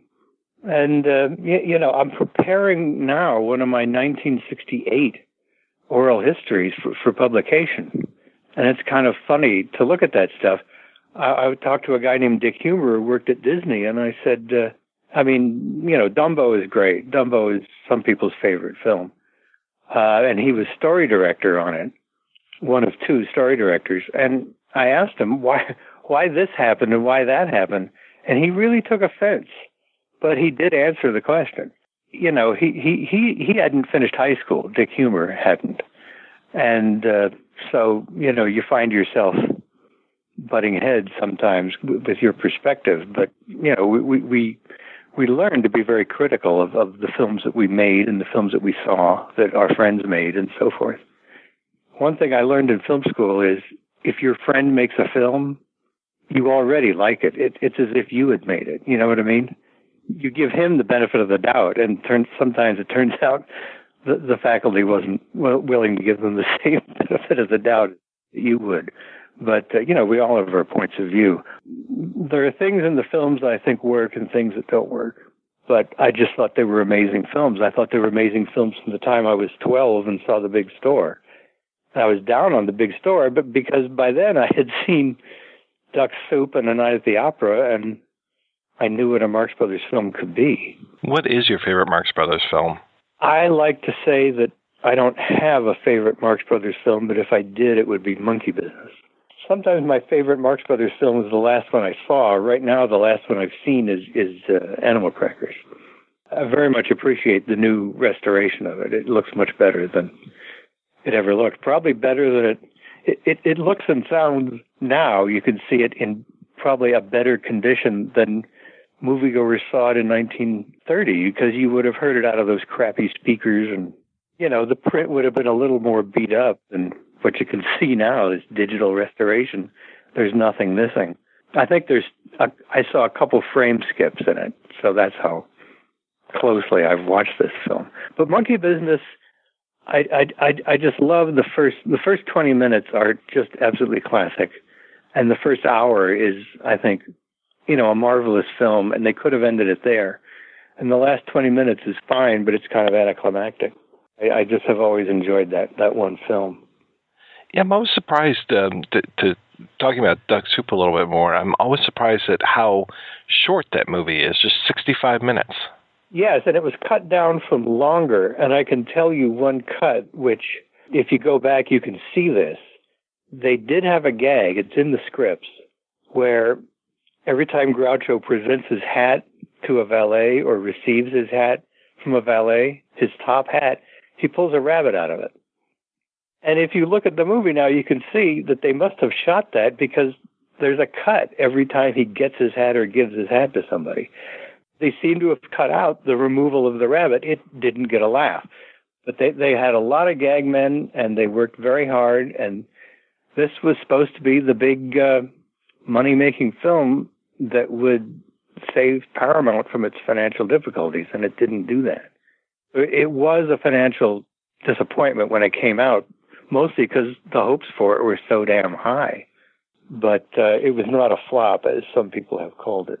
Well, and then other people have said, and I think it might have been Groucho who said that it was one of their worst films. Well, I'll tell you something. Erin Fleming has been criticized, and I have several critiques of her performance I could give you.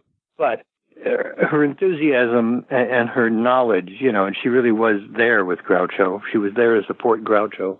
I think she was well-intentioned, and she was quite genuine. And when I first met her, we talked about a lot of this, and she said Groucho would watch Duck Soup by himself in his study on television and come out and say, that's the worst film we ever made.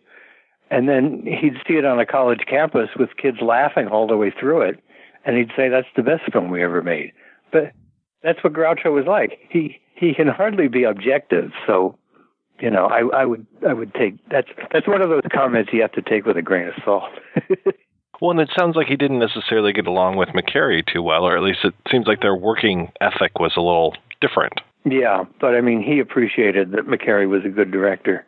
When people asked him about the mirror scene, he said, we improvised it all on a Saturday morning, and it was fairly simple to do. He did say that. So obviously they worked together well. Somebody asked him, what do you think was your best film? And he said, Duck Soup. McCarey directed it.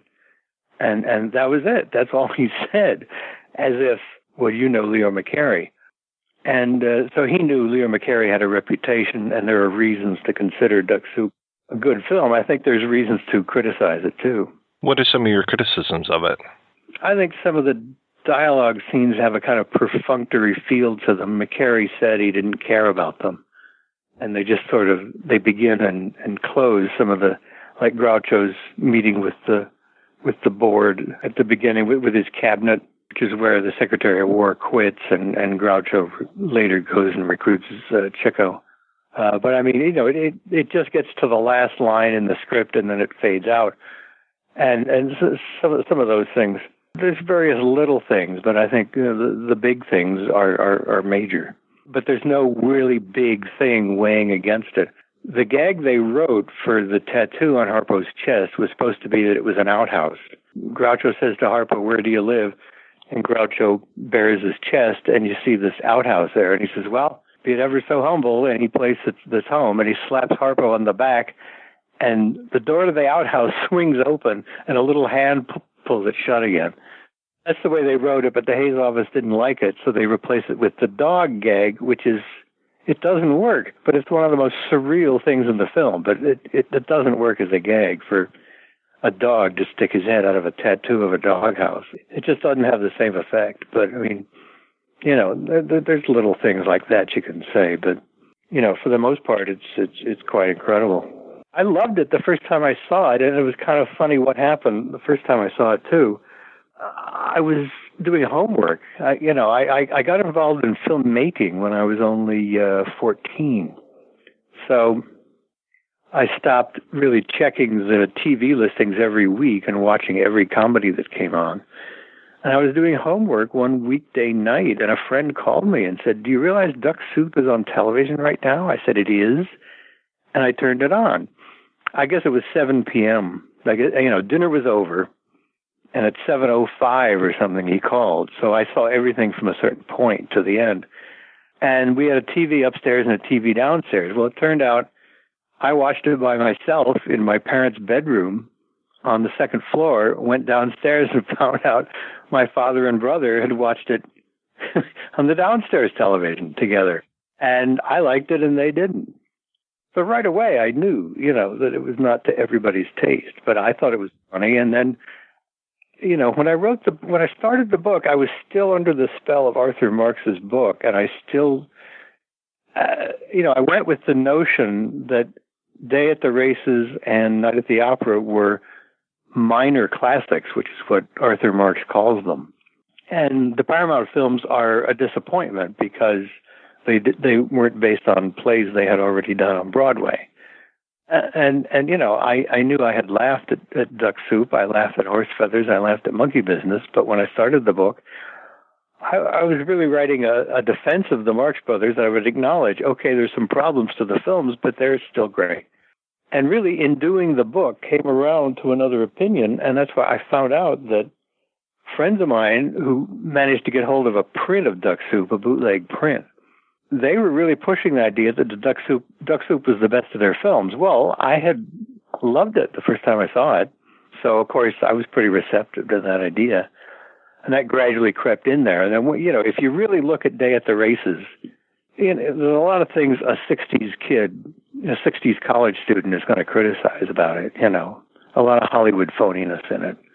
So I was critical of those things, and some people were even critical of Night at the Opera. I tried to take everything I heard into account. It was a 3.5-year process putting that book together, so I heard a lot of different opinions. Well, I just tried to take everything into account. You know, I would sit down to write something and remember a lot of what friends had said and so forth. We talked about films all the time at UCLA. There wasn't money for actually making many. We made a few, too. But you end up doing a lot more talking about films. That's how I heard about a lot of films that came out. People said, you got to see this. I tried to incorporate all of that into the book as I did it. And I finished the first draft at the end of February in 1970.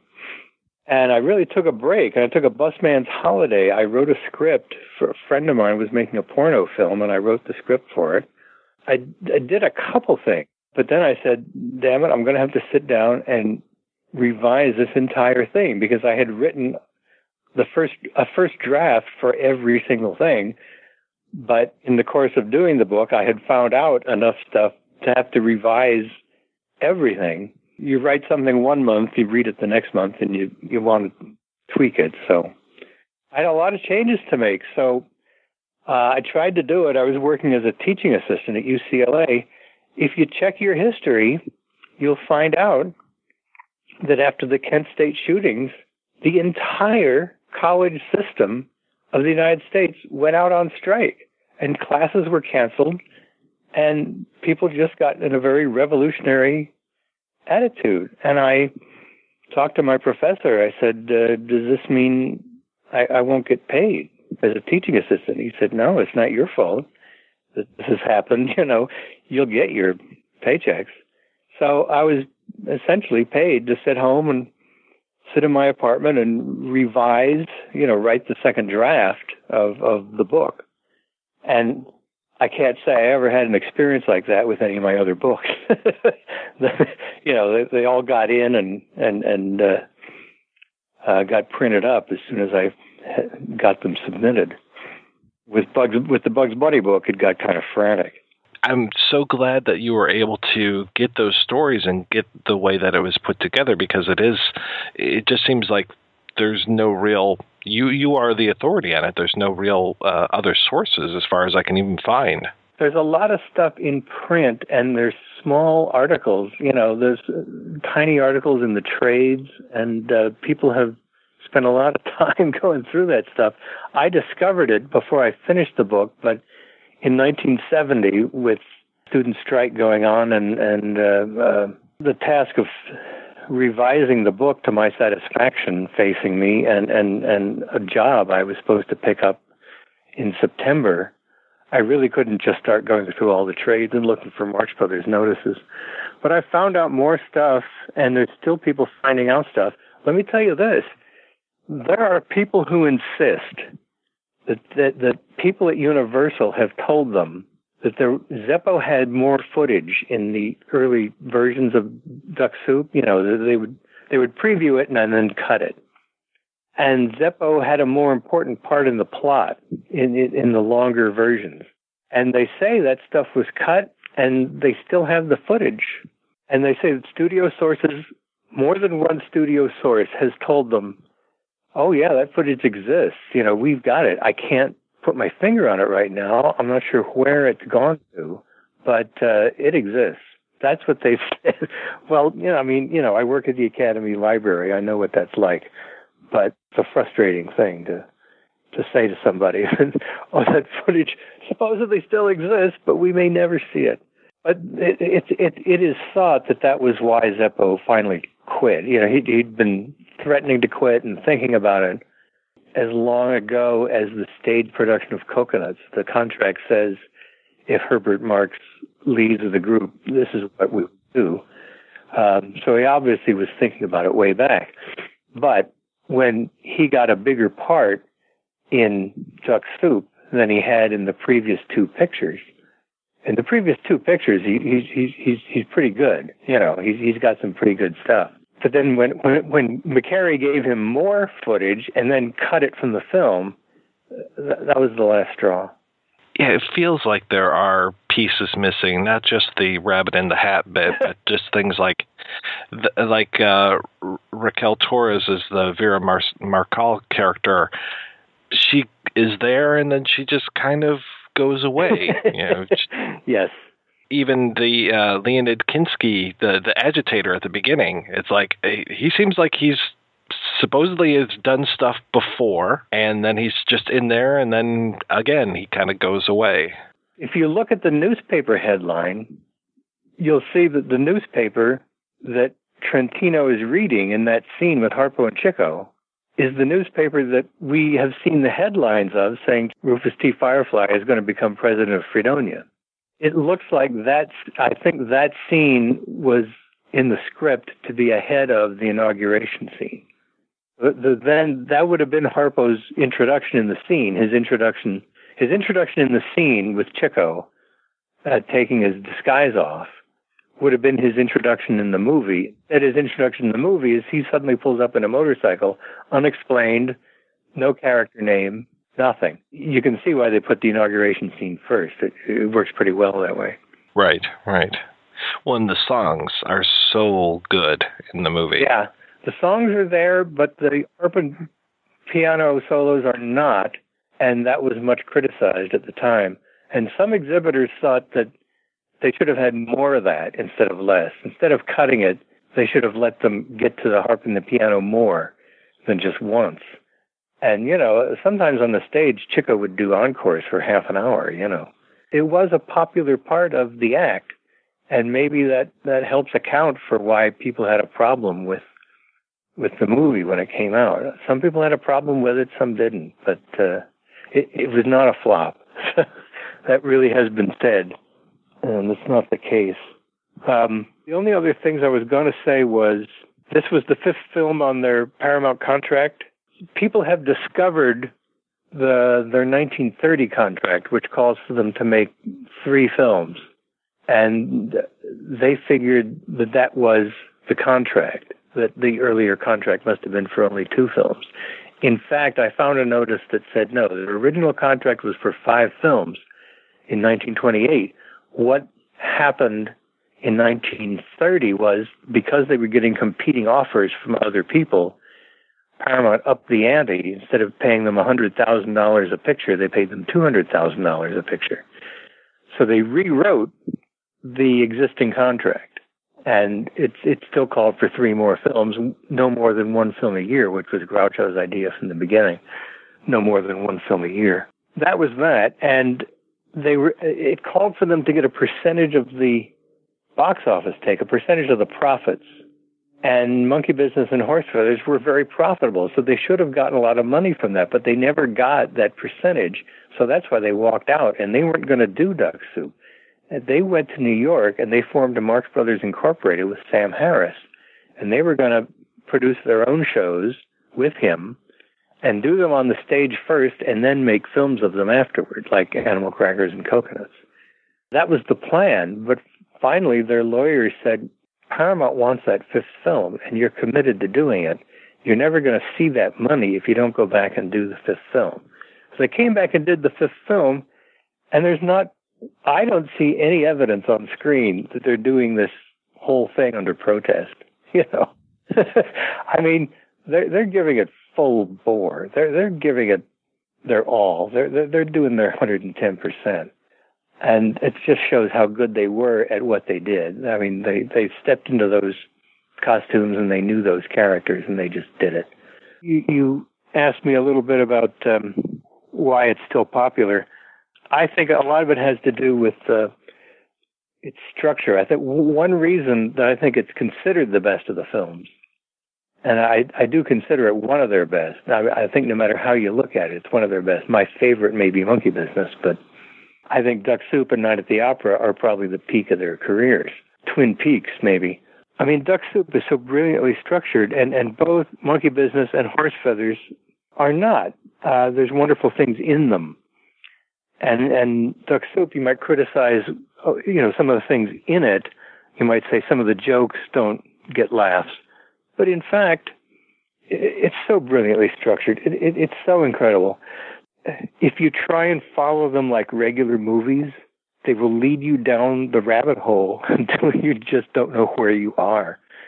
I just think they're both incredible that way. And I would also say the same thing about Mulholland Drive, David Lynch's Mulholland Drive, which sets itself up as a mystery. And the more you learn about what happened, the less you understand about life and the world. It's just an incredible thing. Chien Andalou is great, but it's a short film, and it's a very surreal short film on purpose. We were attempting to be as surreal as possible. They tried to do a surreal feature called L'Âge d'Or, which I've seen, and it just isn't talked about. It just isn't discussed the same way Chien Andalou is, and I think it's as bizarre as Chien Andalou, but it just doesn't work as well. I think $1 Million Legs and Duck Soup and Mulholland Drive show a good surreal feature. You've got to start out like you're going to be a regular movie and gradually lead you into this total insanity. And that's basically the way I think Duck Soup works, and part of why I think people still love it. I mean, there's nothing like it. Not even the other Marx Brothers films are not like it. It's just an incredible thing. Thinking back on what Mary Pickford said, let's face it, there's films from the 20s we're still talking about and films from the 20s that we're not. A producer can't wait that long to find out if his film is successful or not, but it really does tell you that some films are deathless, and some films are not. Some films are just, fun for the moment. I'm curious what the reaction to the book was like when it came out in 1973. I have to say that I was disappointed. And maybe it was just such a build-up. I won 2 fellowships in the course of doing it. So as I went, it became clear that it wasn't just Dr. Suber who liked this. It wasn't just a private thing of me and Dr. Suber thinking this was going to be good. I had a friend in the East Coast whose name is James Morrow, who you can now Google. He's a pretty well-known novelist. He's won the Nebula Award twice. We'd made films together, and he was my friend. I sent chapters to him, and he said, this looks spectacular. And some of the jokes in there are his, I have to say.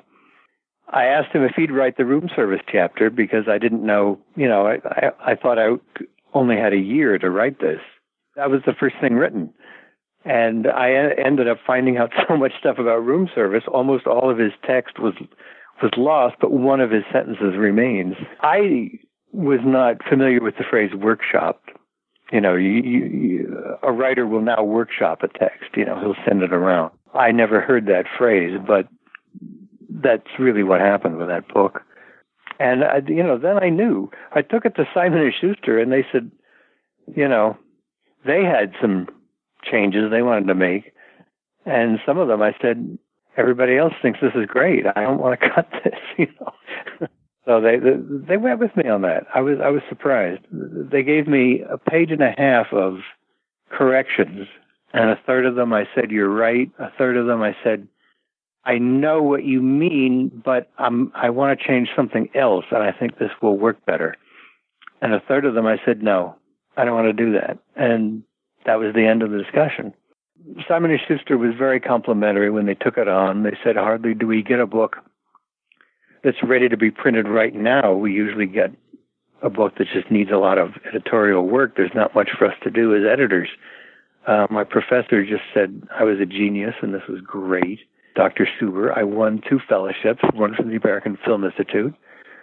And the second one was won in spite of the fact that I had won this AFI award. They said, well, our rules say we have to go on content alone. We have to go on our reaction to to the thing itself, not, you know, any other money you may have from somewhere else is not supposed to count. So we just had to give this to you. When George Stevens Jr., running the AFI, you know, when he talked to the guys who were looking at the manuscripts for the fellowship, you know, they had stacks and stacks of manuscripts. And he said, "Are there any James Agees here?" And they said, "Yes, one." And they pulled out mine. So after all that, I was really expecting, you know, just nothing but great reviews. And I got some great reviews. But, geez, the New York Times just said, you know, it's not bad, but it finally gets tiresome. It actually says there's no other word for it but tiresome. And it's like, no other word for it. I mean, you know, how does that sound to you now? I mean, there's still people who call it their favorite Marx Brothers book, and some people it's their favorite book of all time. And it got all kinds of praise as I was doing it. So to have the New York Times take this opinion was really a downer. And then I realized, book reviewers all over the country go by what the New York Times book review says. So in essence, I stopped getting the great reviews saying it was a great book. But I've got a couple. One of them was in Variety. It just said if the Marx Brothers weren't already a legend, this book would cinch that. It was pretty disappointing. How did you meet Bob Weide? Well, I mentioned James Morrow, who I made films with in high school, and then I went to Gettysburg College for 2 years before transferring to UCLA. In that group was another guy, and also Dave Stone. So, I mean, those two guys are still two of my best friends in the world. Dave Stone, when I decided to come out here after teaching at Penn State for 4 years, I decided to come back and actually make another stab at making it in Hollywood. He came out about the same time. And, you know, we both bounced around, but we were a support group for each other. He was working at Hanna-Barbera when Richard Patterson was working at Hanna-Barbera. And Richard Patterson had made a film called The Gentleman Tramp about Charlie Chaplin.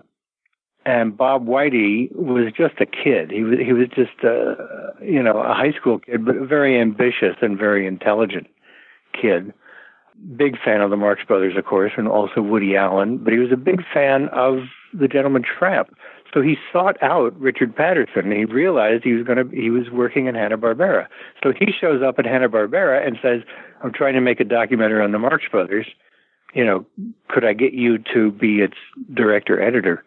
Dave Stone is right there. So he says, "If you're making a documentary on the Marx Brothers, of course you want to talk to my friend, Joe Adamson."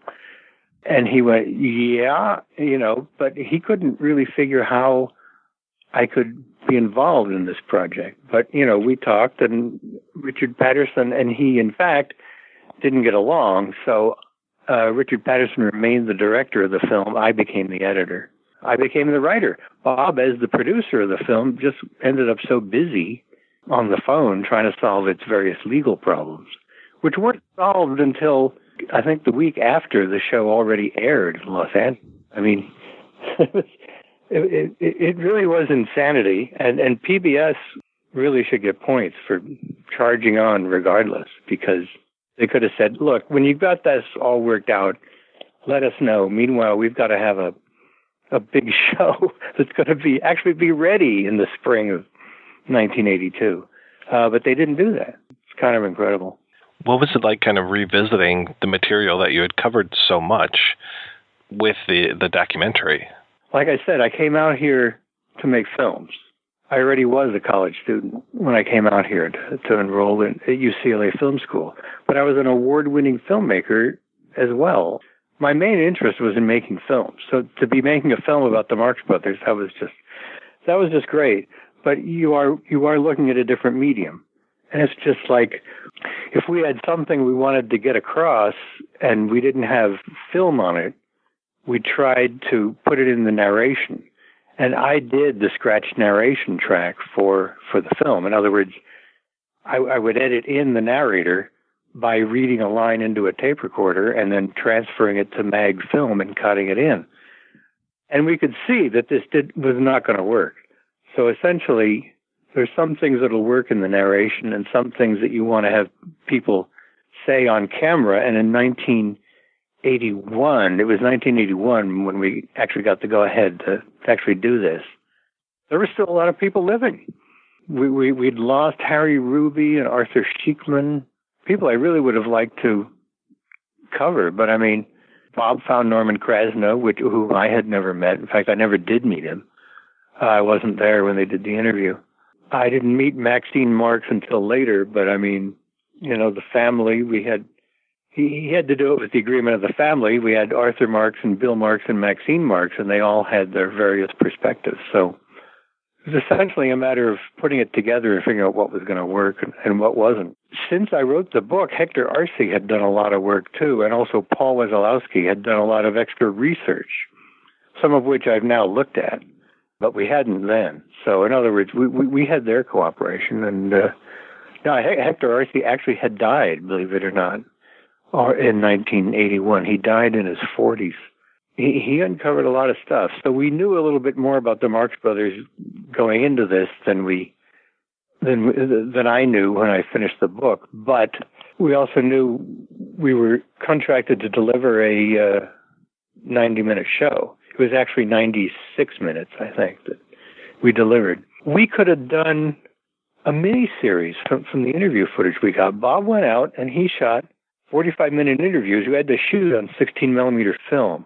Now you could even go on for longer, but then you would go for 10 minutes and have to reload. So it really made it difficult. And film costs money, so he only shot 4 or 5 magazines on each interview.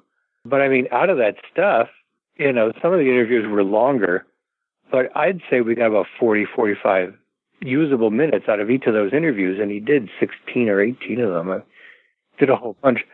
We easily could have done a mini-series, but there wasn't time or money to do that. So we ended up doing a 90-minute show with a wonderful outtake reel. I'm trying to think if those outtakes were used when Jim Curtis did his book on W.C. Fields. We gave him access to all our Fields outtakes, but they weren't nearly so plentiful as our Marx Brothers outtakes. We just could have gone on and on and on with that, you know. And you want the show to work, you know. It's got to be playable. So we couldn't use everything. I mean, you know, you got to structure it right. So that was our main concern. Yeah, Bob was saying that one of the cuts was 15 hours long or something insane. Yeah, Richard Patterson said to me, he was the director, I was the editor, he said, I want to see an assembly of this picture, and I want it ready in 10 days. And it took me, I think, 2 weeks, but we did it.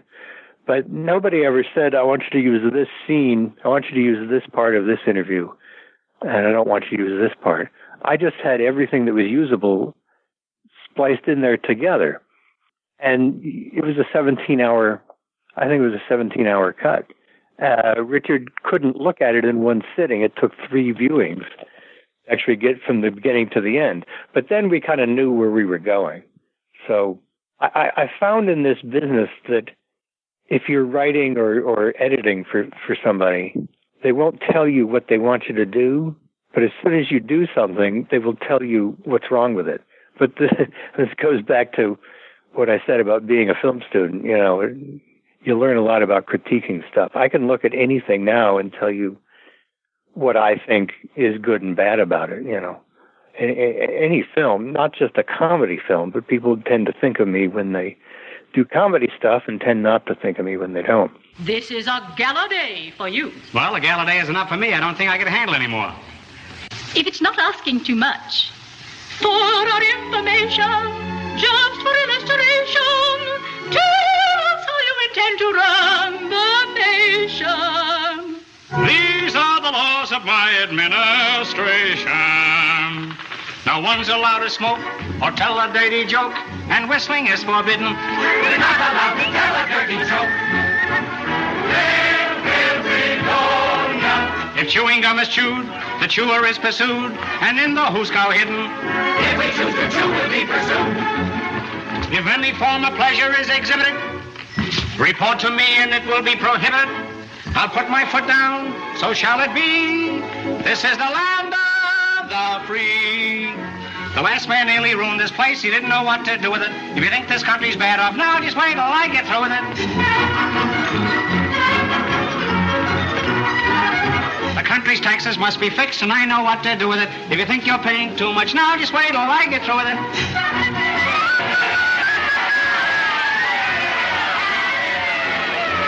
I will not stand for anything that's crooked or unfair. I'm strictly on the up and up, so everyone beware. If anyone's caught taking graft, and I don't get my share, we stand them up against the wall and pop goes the weasel. So everyone beware, who's crooked or unfair. No one mistake a bit of graft, the rest of you to share. If any man should come between a husband and his bride, we find out which one she prefers by letting her decide. If she prefers the other man, the husband steps outside. We stand him up against the wall and pop goes the weasel. The husband steps outside, relinquishes his right. They stand him up against the wall and take him for a life. All right, we are back, and we are talking about duck soup. So, yeah, we touched a little bit on this before we went for that long break there. But, we're talking about a movie that's over 80 years old, guys. And for me, it still holds up. And it sounds like from everybody that we've talked to, it still holds up for them, and it still holds up for us as well. So it's amazing that this thing from 1933 is still so relevant today. Well, as long as we enjoy killing each other in mass and having idiots run the show, I think this film will probably always be relevant. That's completely correct, and I would agree. But I also think that humor, if it's good humor, doesn't die. I think humor is always, if it's strong, if it's witty, if it's clever, if it's well written and well performed, and like you say, Rob, if those archetypes, whether it's war in this film or whether it's schooling in Horse Feathers or whatever, those archetypes don't go away.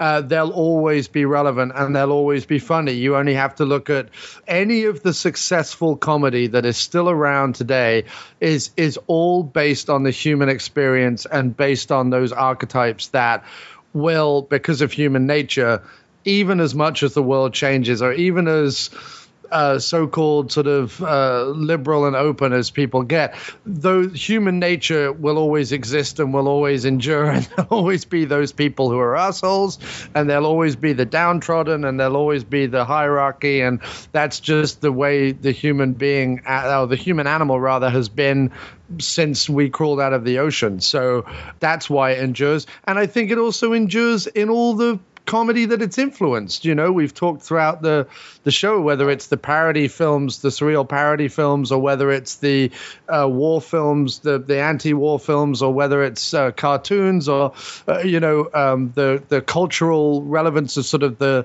glasses, eyebrows, big nose, and mustache that you can buy still at any makeup or Halloween store or whatever.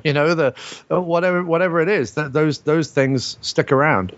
Yeah, it's just amazing that we can find humor. And we've talked about this movie as far as, as a film, from a filmmaking point of view, if we want to get into, get down to brass tacks, because you gotta pull up the tacks before you raise the carpet.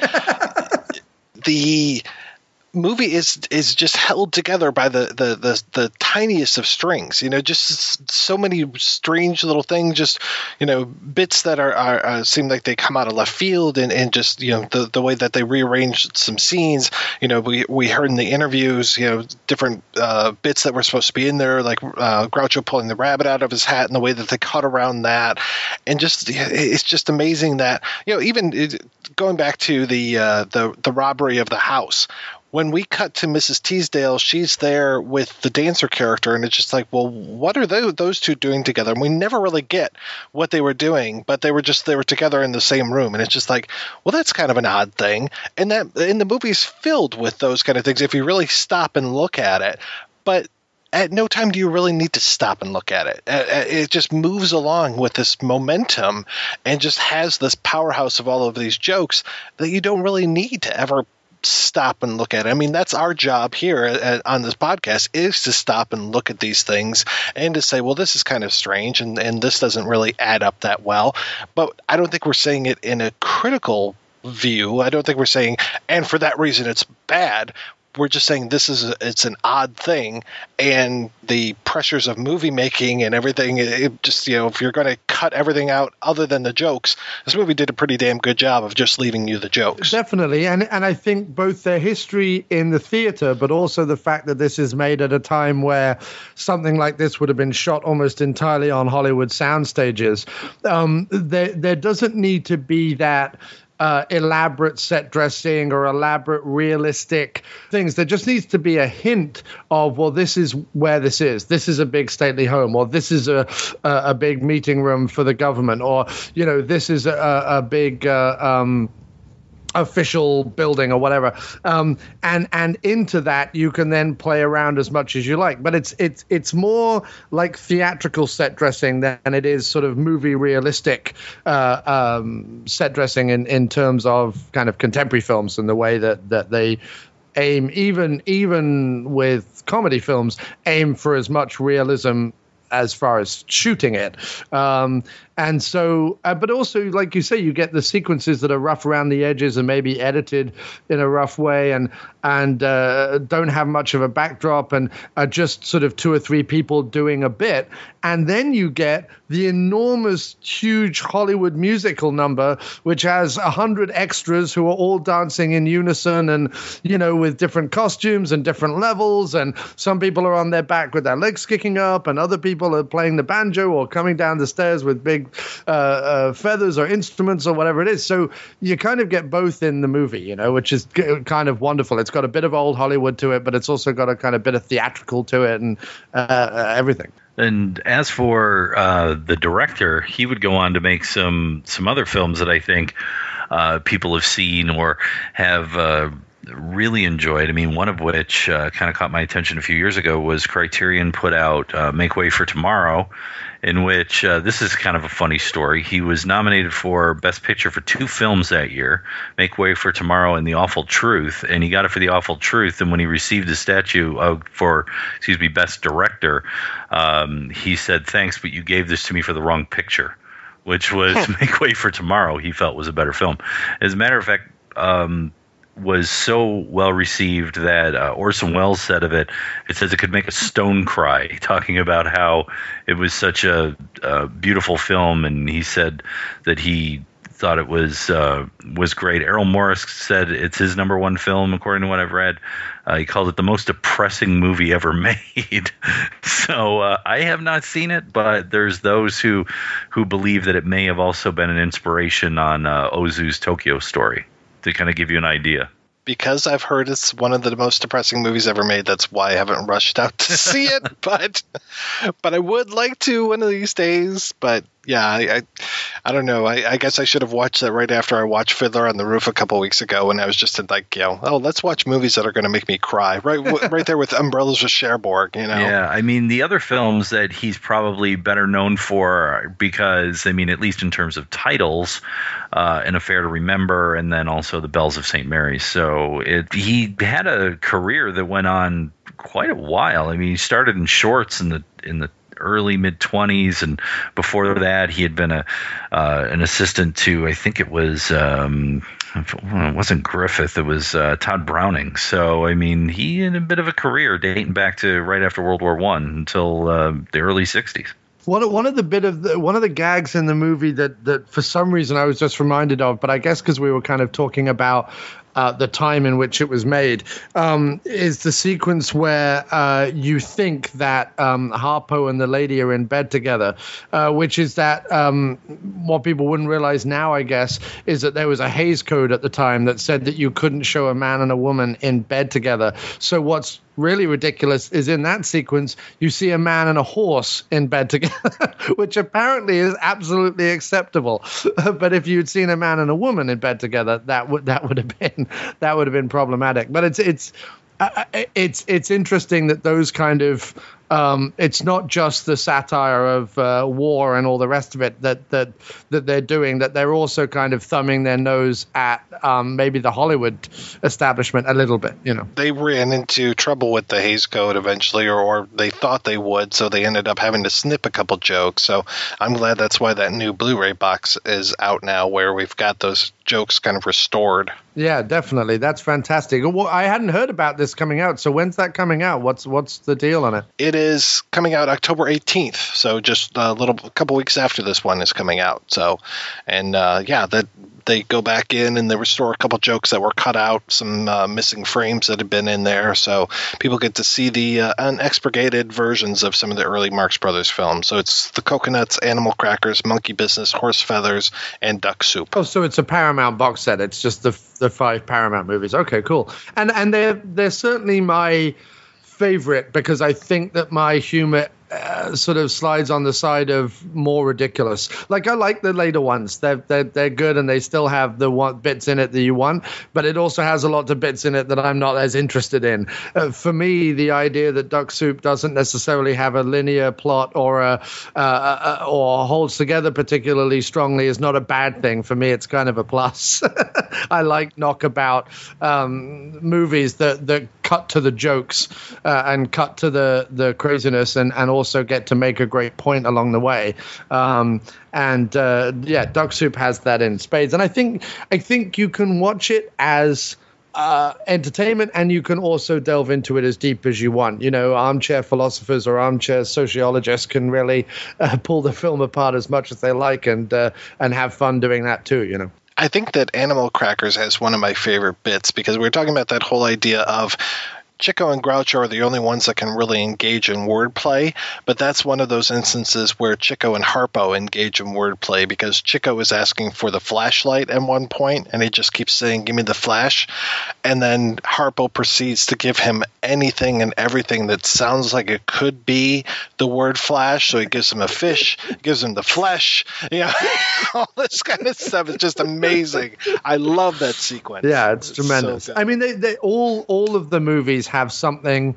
You know, if someone is listening to this, if they're a long-time projection booth listener and they come across this and they either don't know the Marx Brothers or they only know the Marx Brothers from various iconic imagery, but they don't actually know the films, I can't urge people enough to go back and discover these films, because if you like any kind of contemporary comedy, it all stems from, obviously not just the Marx Brothers, but they're great exponents of most of the origin of what we would consider contemporary comedy, certainly filmed comedy anyway. So are there any films that could be, if you're going to do a double feature of Duck Soup and something else, anything that you guys would kind of recommend as far as fitting into this, anarchic war parody kind of thing? The only thing I can think of that comes close in terms of the anarchy and wordplay and satire would be Dr. Strangelove. There are others that are war satires or government satires, but they're not as crazy as this one. Maybe The Great Dictator. I mean, Dr. Strangelove was on my list, and actually, if you think that Dr. Strangelove was originally going to end with a massive pie fight, it would have been almost more like Duck Soup in that regard. Dr. Strangelove feels like Duck Soup if you sat down and just wrote a focused satire. So for all the ridiculousness that's in Dr. Strangelove, it's also as bleak, dark, and weird as it is crazy, fun, silly, humorous, and all the rest of it. It kind of has everything going for it, and it feels like a polished Duck Soup. Do you know what I mean? Like a contemporary polished Duck Soup in a weird way. But I would also look, only because obviously he cites them as a massive influence, but you could look at something like Woody Allen's Love and Death. And also I was going to say, in a weird way, for the chaos that it shows and also the episodic nature of it, in an odd way, Apocalypse Now. Not that it's funny in that sense, but it is chaotic and it is episodic, and you do have those characters. You think of the Robert Duvall character or something. He's not a million miles away from a character that could show up in either Strangelove or Duck Soup, Well, yeah, Colonel Kilgore.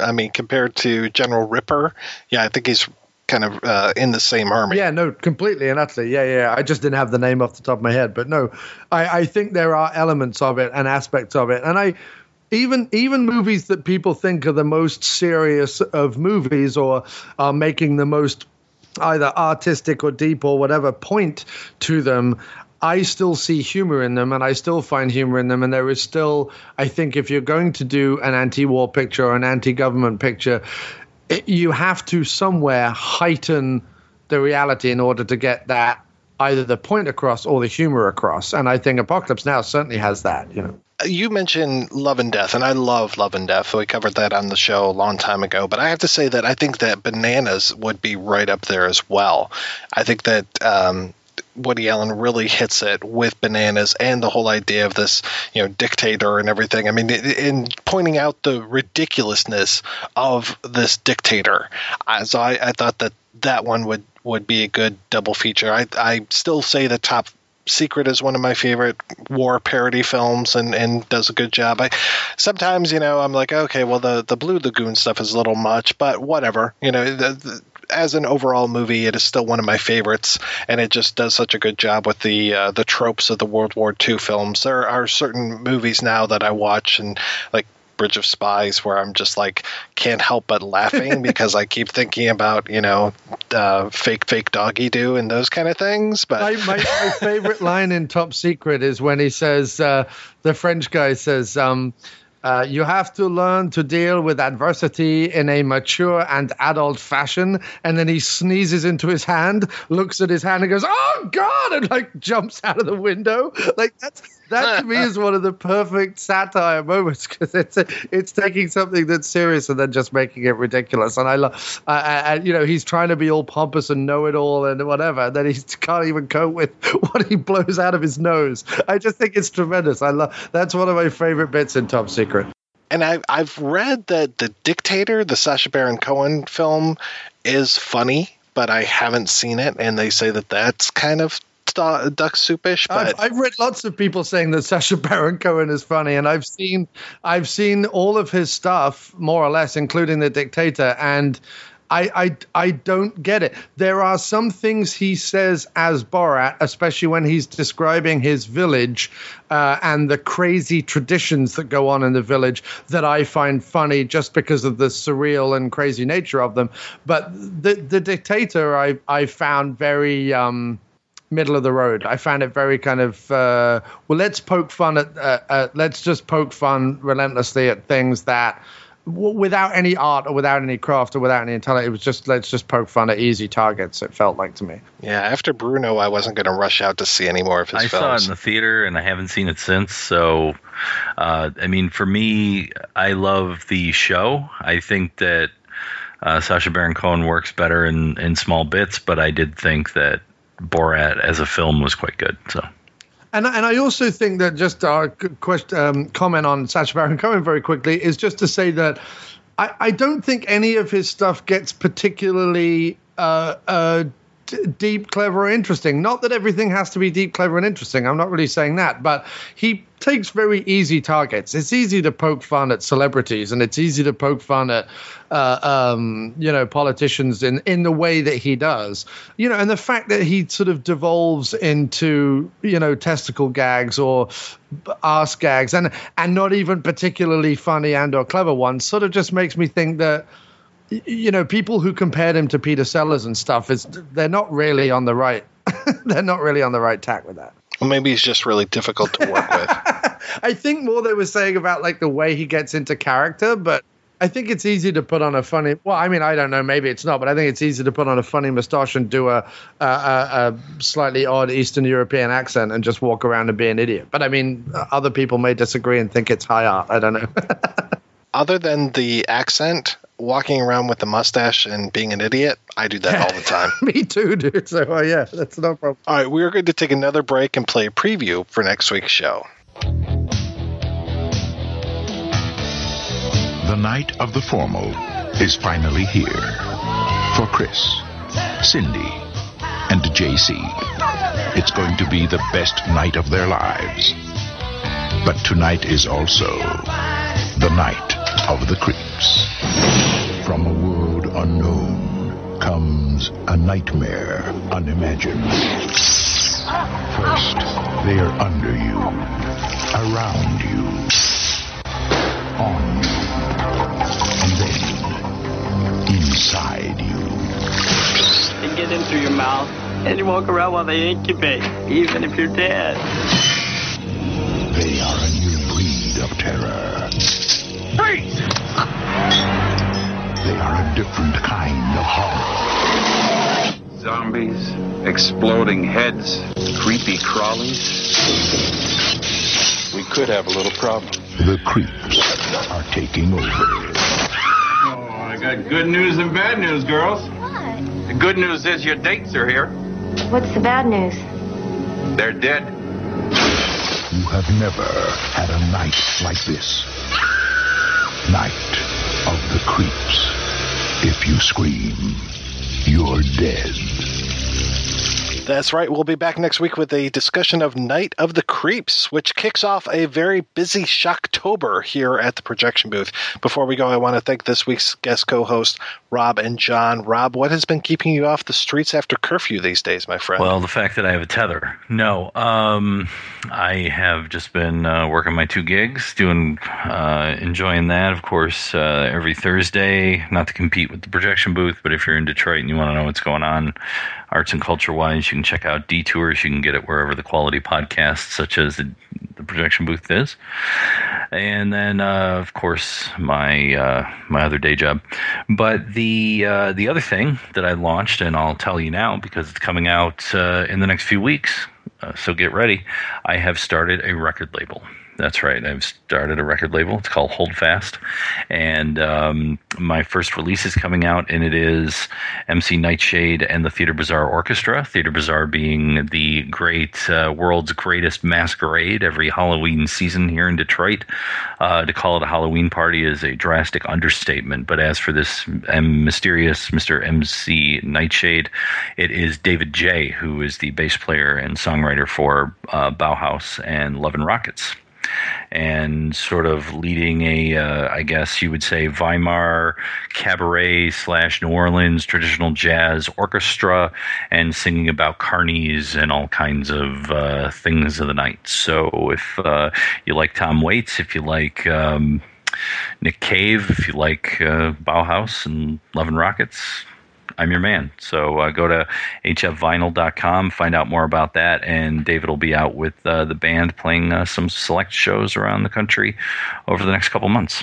Yeah, that sounds incredible, Rob. Yeah, drop me a link to that website and so that I can look it up. I love that kind of everyone you just referenced. I'm like, yeah, I'm going to love that. So I want to hear that. Very cool. Thank you. And John, how many podcasts are you doing these days? Yeah, actually, only 2. I had to think about that. Only 2, and one of them very, very sporadically. But for people who don't know, I am the person behind the After Movie Diner, which started off as a blog, became a podcast, and is now an entire website. Much for my sins, considering it takes all my time to maintain it. But you can go over to aftermoviediner.com, on which there is my podcast, the After Movie Diner, but also the second one that I'm kind of a co-host on, which is Dr. Action and the Kick-Ass Kid Commentaries podcast, which is sort of if MST3K riffed on 80s and 90s action movies, but did so without a censor. It's we kind of make a lot of I don't know what you'd say, adult jokes, I guess. But it's 80s and 90s action movies, so the films of Steven Seagal and Dolph Lundgren and things like that. But we love those films, so we do it with love. It's not attacking at them or kind of mocking them ironically. So that's a good fun show to do, but that comes out sporadically. There's the After Movie Diner show, which comes out every week, where for about the last year, we've just been looking at one film a week. And it tends to be on the genre, cult, Americana, odd or weird kind of films. And sometimes we do independent films as well. We get a lot of independent submissions, so we do those as well. And then the other stuff you can find on the website, if I'm not going on too long, we have comedy articles that are written about Hammer horror films, which is one of my favorite things from the bloke down the pub, which is one of the great things. We have Bollywood films reviewed on there. We have a series being done at the moment by one of our contributors on cult classics. He just did Halloween 3, and before that had done Texas Chainsaw Massacre 2 and Ms. 45 and some others. So, if you are a fan of genre, cult, Americana movies, then the aftermoviediner.com should have something that you like. Apart from that, I also do some music under the name of Miscellaneous Plumbing Fixtures, which is cumbersome at best. But you can find Miscellaneous Plumbing Fixtures on Spotify and Bandcamp if you so wish to hear some kind of folky, bluesy, rocky kind of comedy-infused songs. Did you take a breath during that? No, I didn't. No, and I wow. I always feel embarrassed rambling on about myself like that. But no, please check it out if you're even remotely interested. Well, thanks again, guys, for being on the show. Thanks to everybody for listening. Please head on over to the website, projection-booth.com, where you can find out more about today's episode. I'll be sure to link to what Rob was talking about and all those things that John was talking about. So you can also find links over there to iTunes, where you can rate and review the show, and to our Patreon, where you can make a donation to the show. Donors get early access to every episode as long as I'm not running late. Every donation and every rating we get helps the Projection Booth take over the world. And it's war! And it's war! Gather the forces! Harness the horses! It's war! Freedonia's gone to war. Each native son will grab a gun and run away to war. At last we're going to people sing along the streets of war. We're going to war. At last the country's going to war. It is the country's going to war. At last the country's going to war. We're going to war. This is a fact we can't ignore. We're going to war. This is a fact we can't ignore. We're going to war. In case you haven't heard before, I think they think we're going to war. I think they think we're going to war. We're going to war. I think they think we're going to war. We're going to war. We're going to war. We're going to war. We're going to war.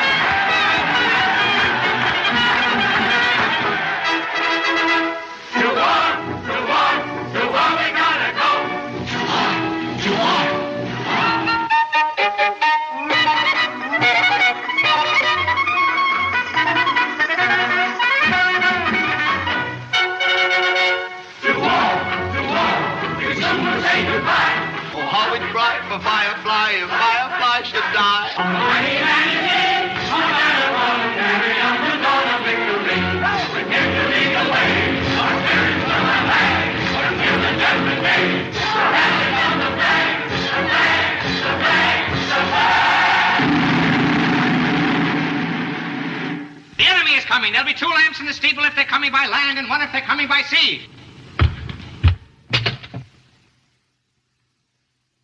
They've double-crossed me. They're coming by land and sea. Ride through every village and town. Wake every citizen up hill and down. Tell them the enemy comes from afar with a hey-na-na-na and a ha-cha-cha. If you enjoy this show and want more people to know about it, head on over to iTunes, leave a comment, and rate it 5 stars. Make sure you like and share us on Facebook, and don't forget to follow us on Twitter. Just search for Christopher Media. Thank you in advance for supporting Christopher Media by clicking on the PayPal button and by clicking through to all the sponsors who support ChristopherMedia.net. Most importantly, we would like to take the time to extend an extra special thanks to you. Christopher Media could not exist without your support. Thank you for visiting ChristopherMedia.net, and thank you for listening. Christopher Media. Let's make some noise. At Huntington, we've been asking ourselves, is it possible to lend money at 0 interest? And it totally is. Introducing Standby Cash.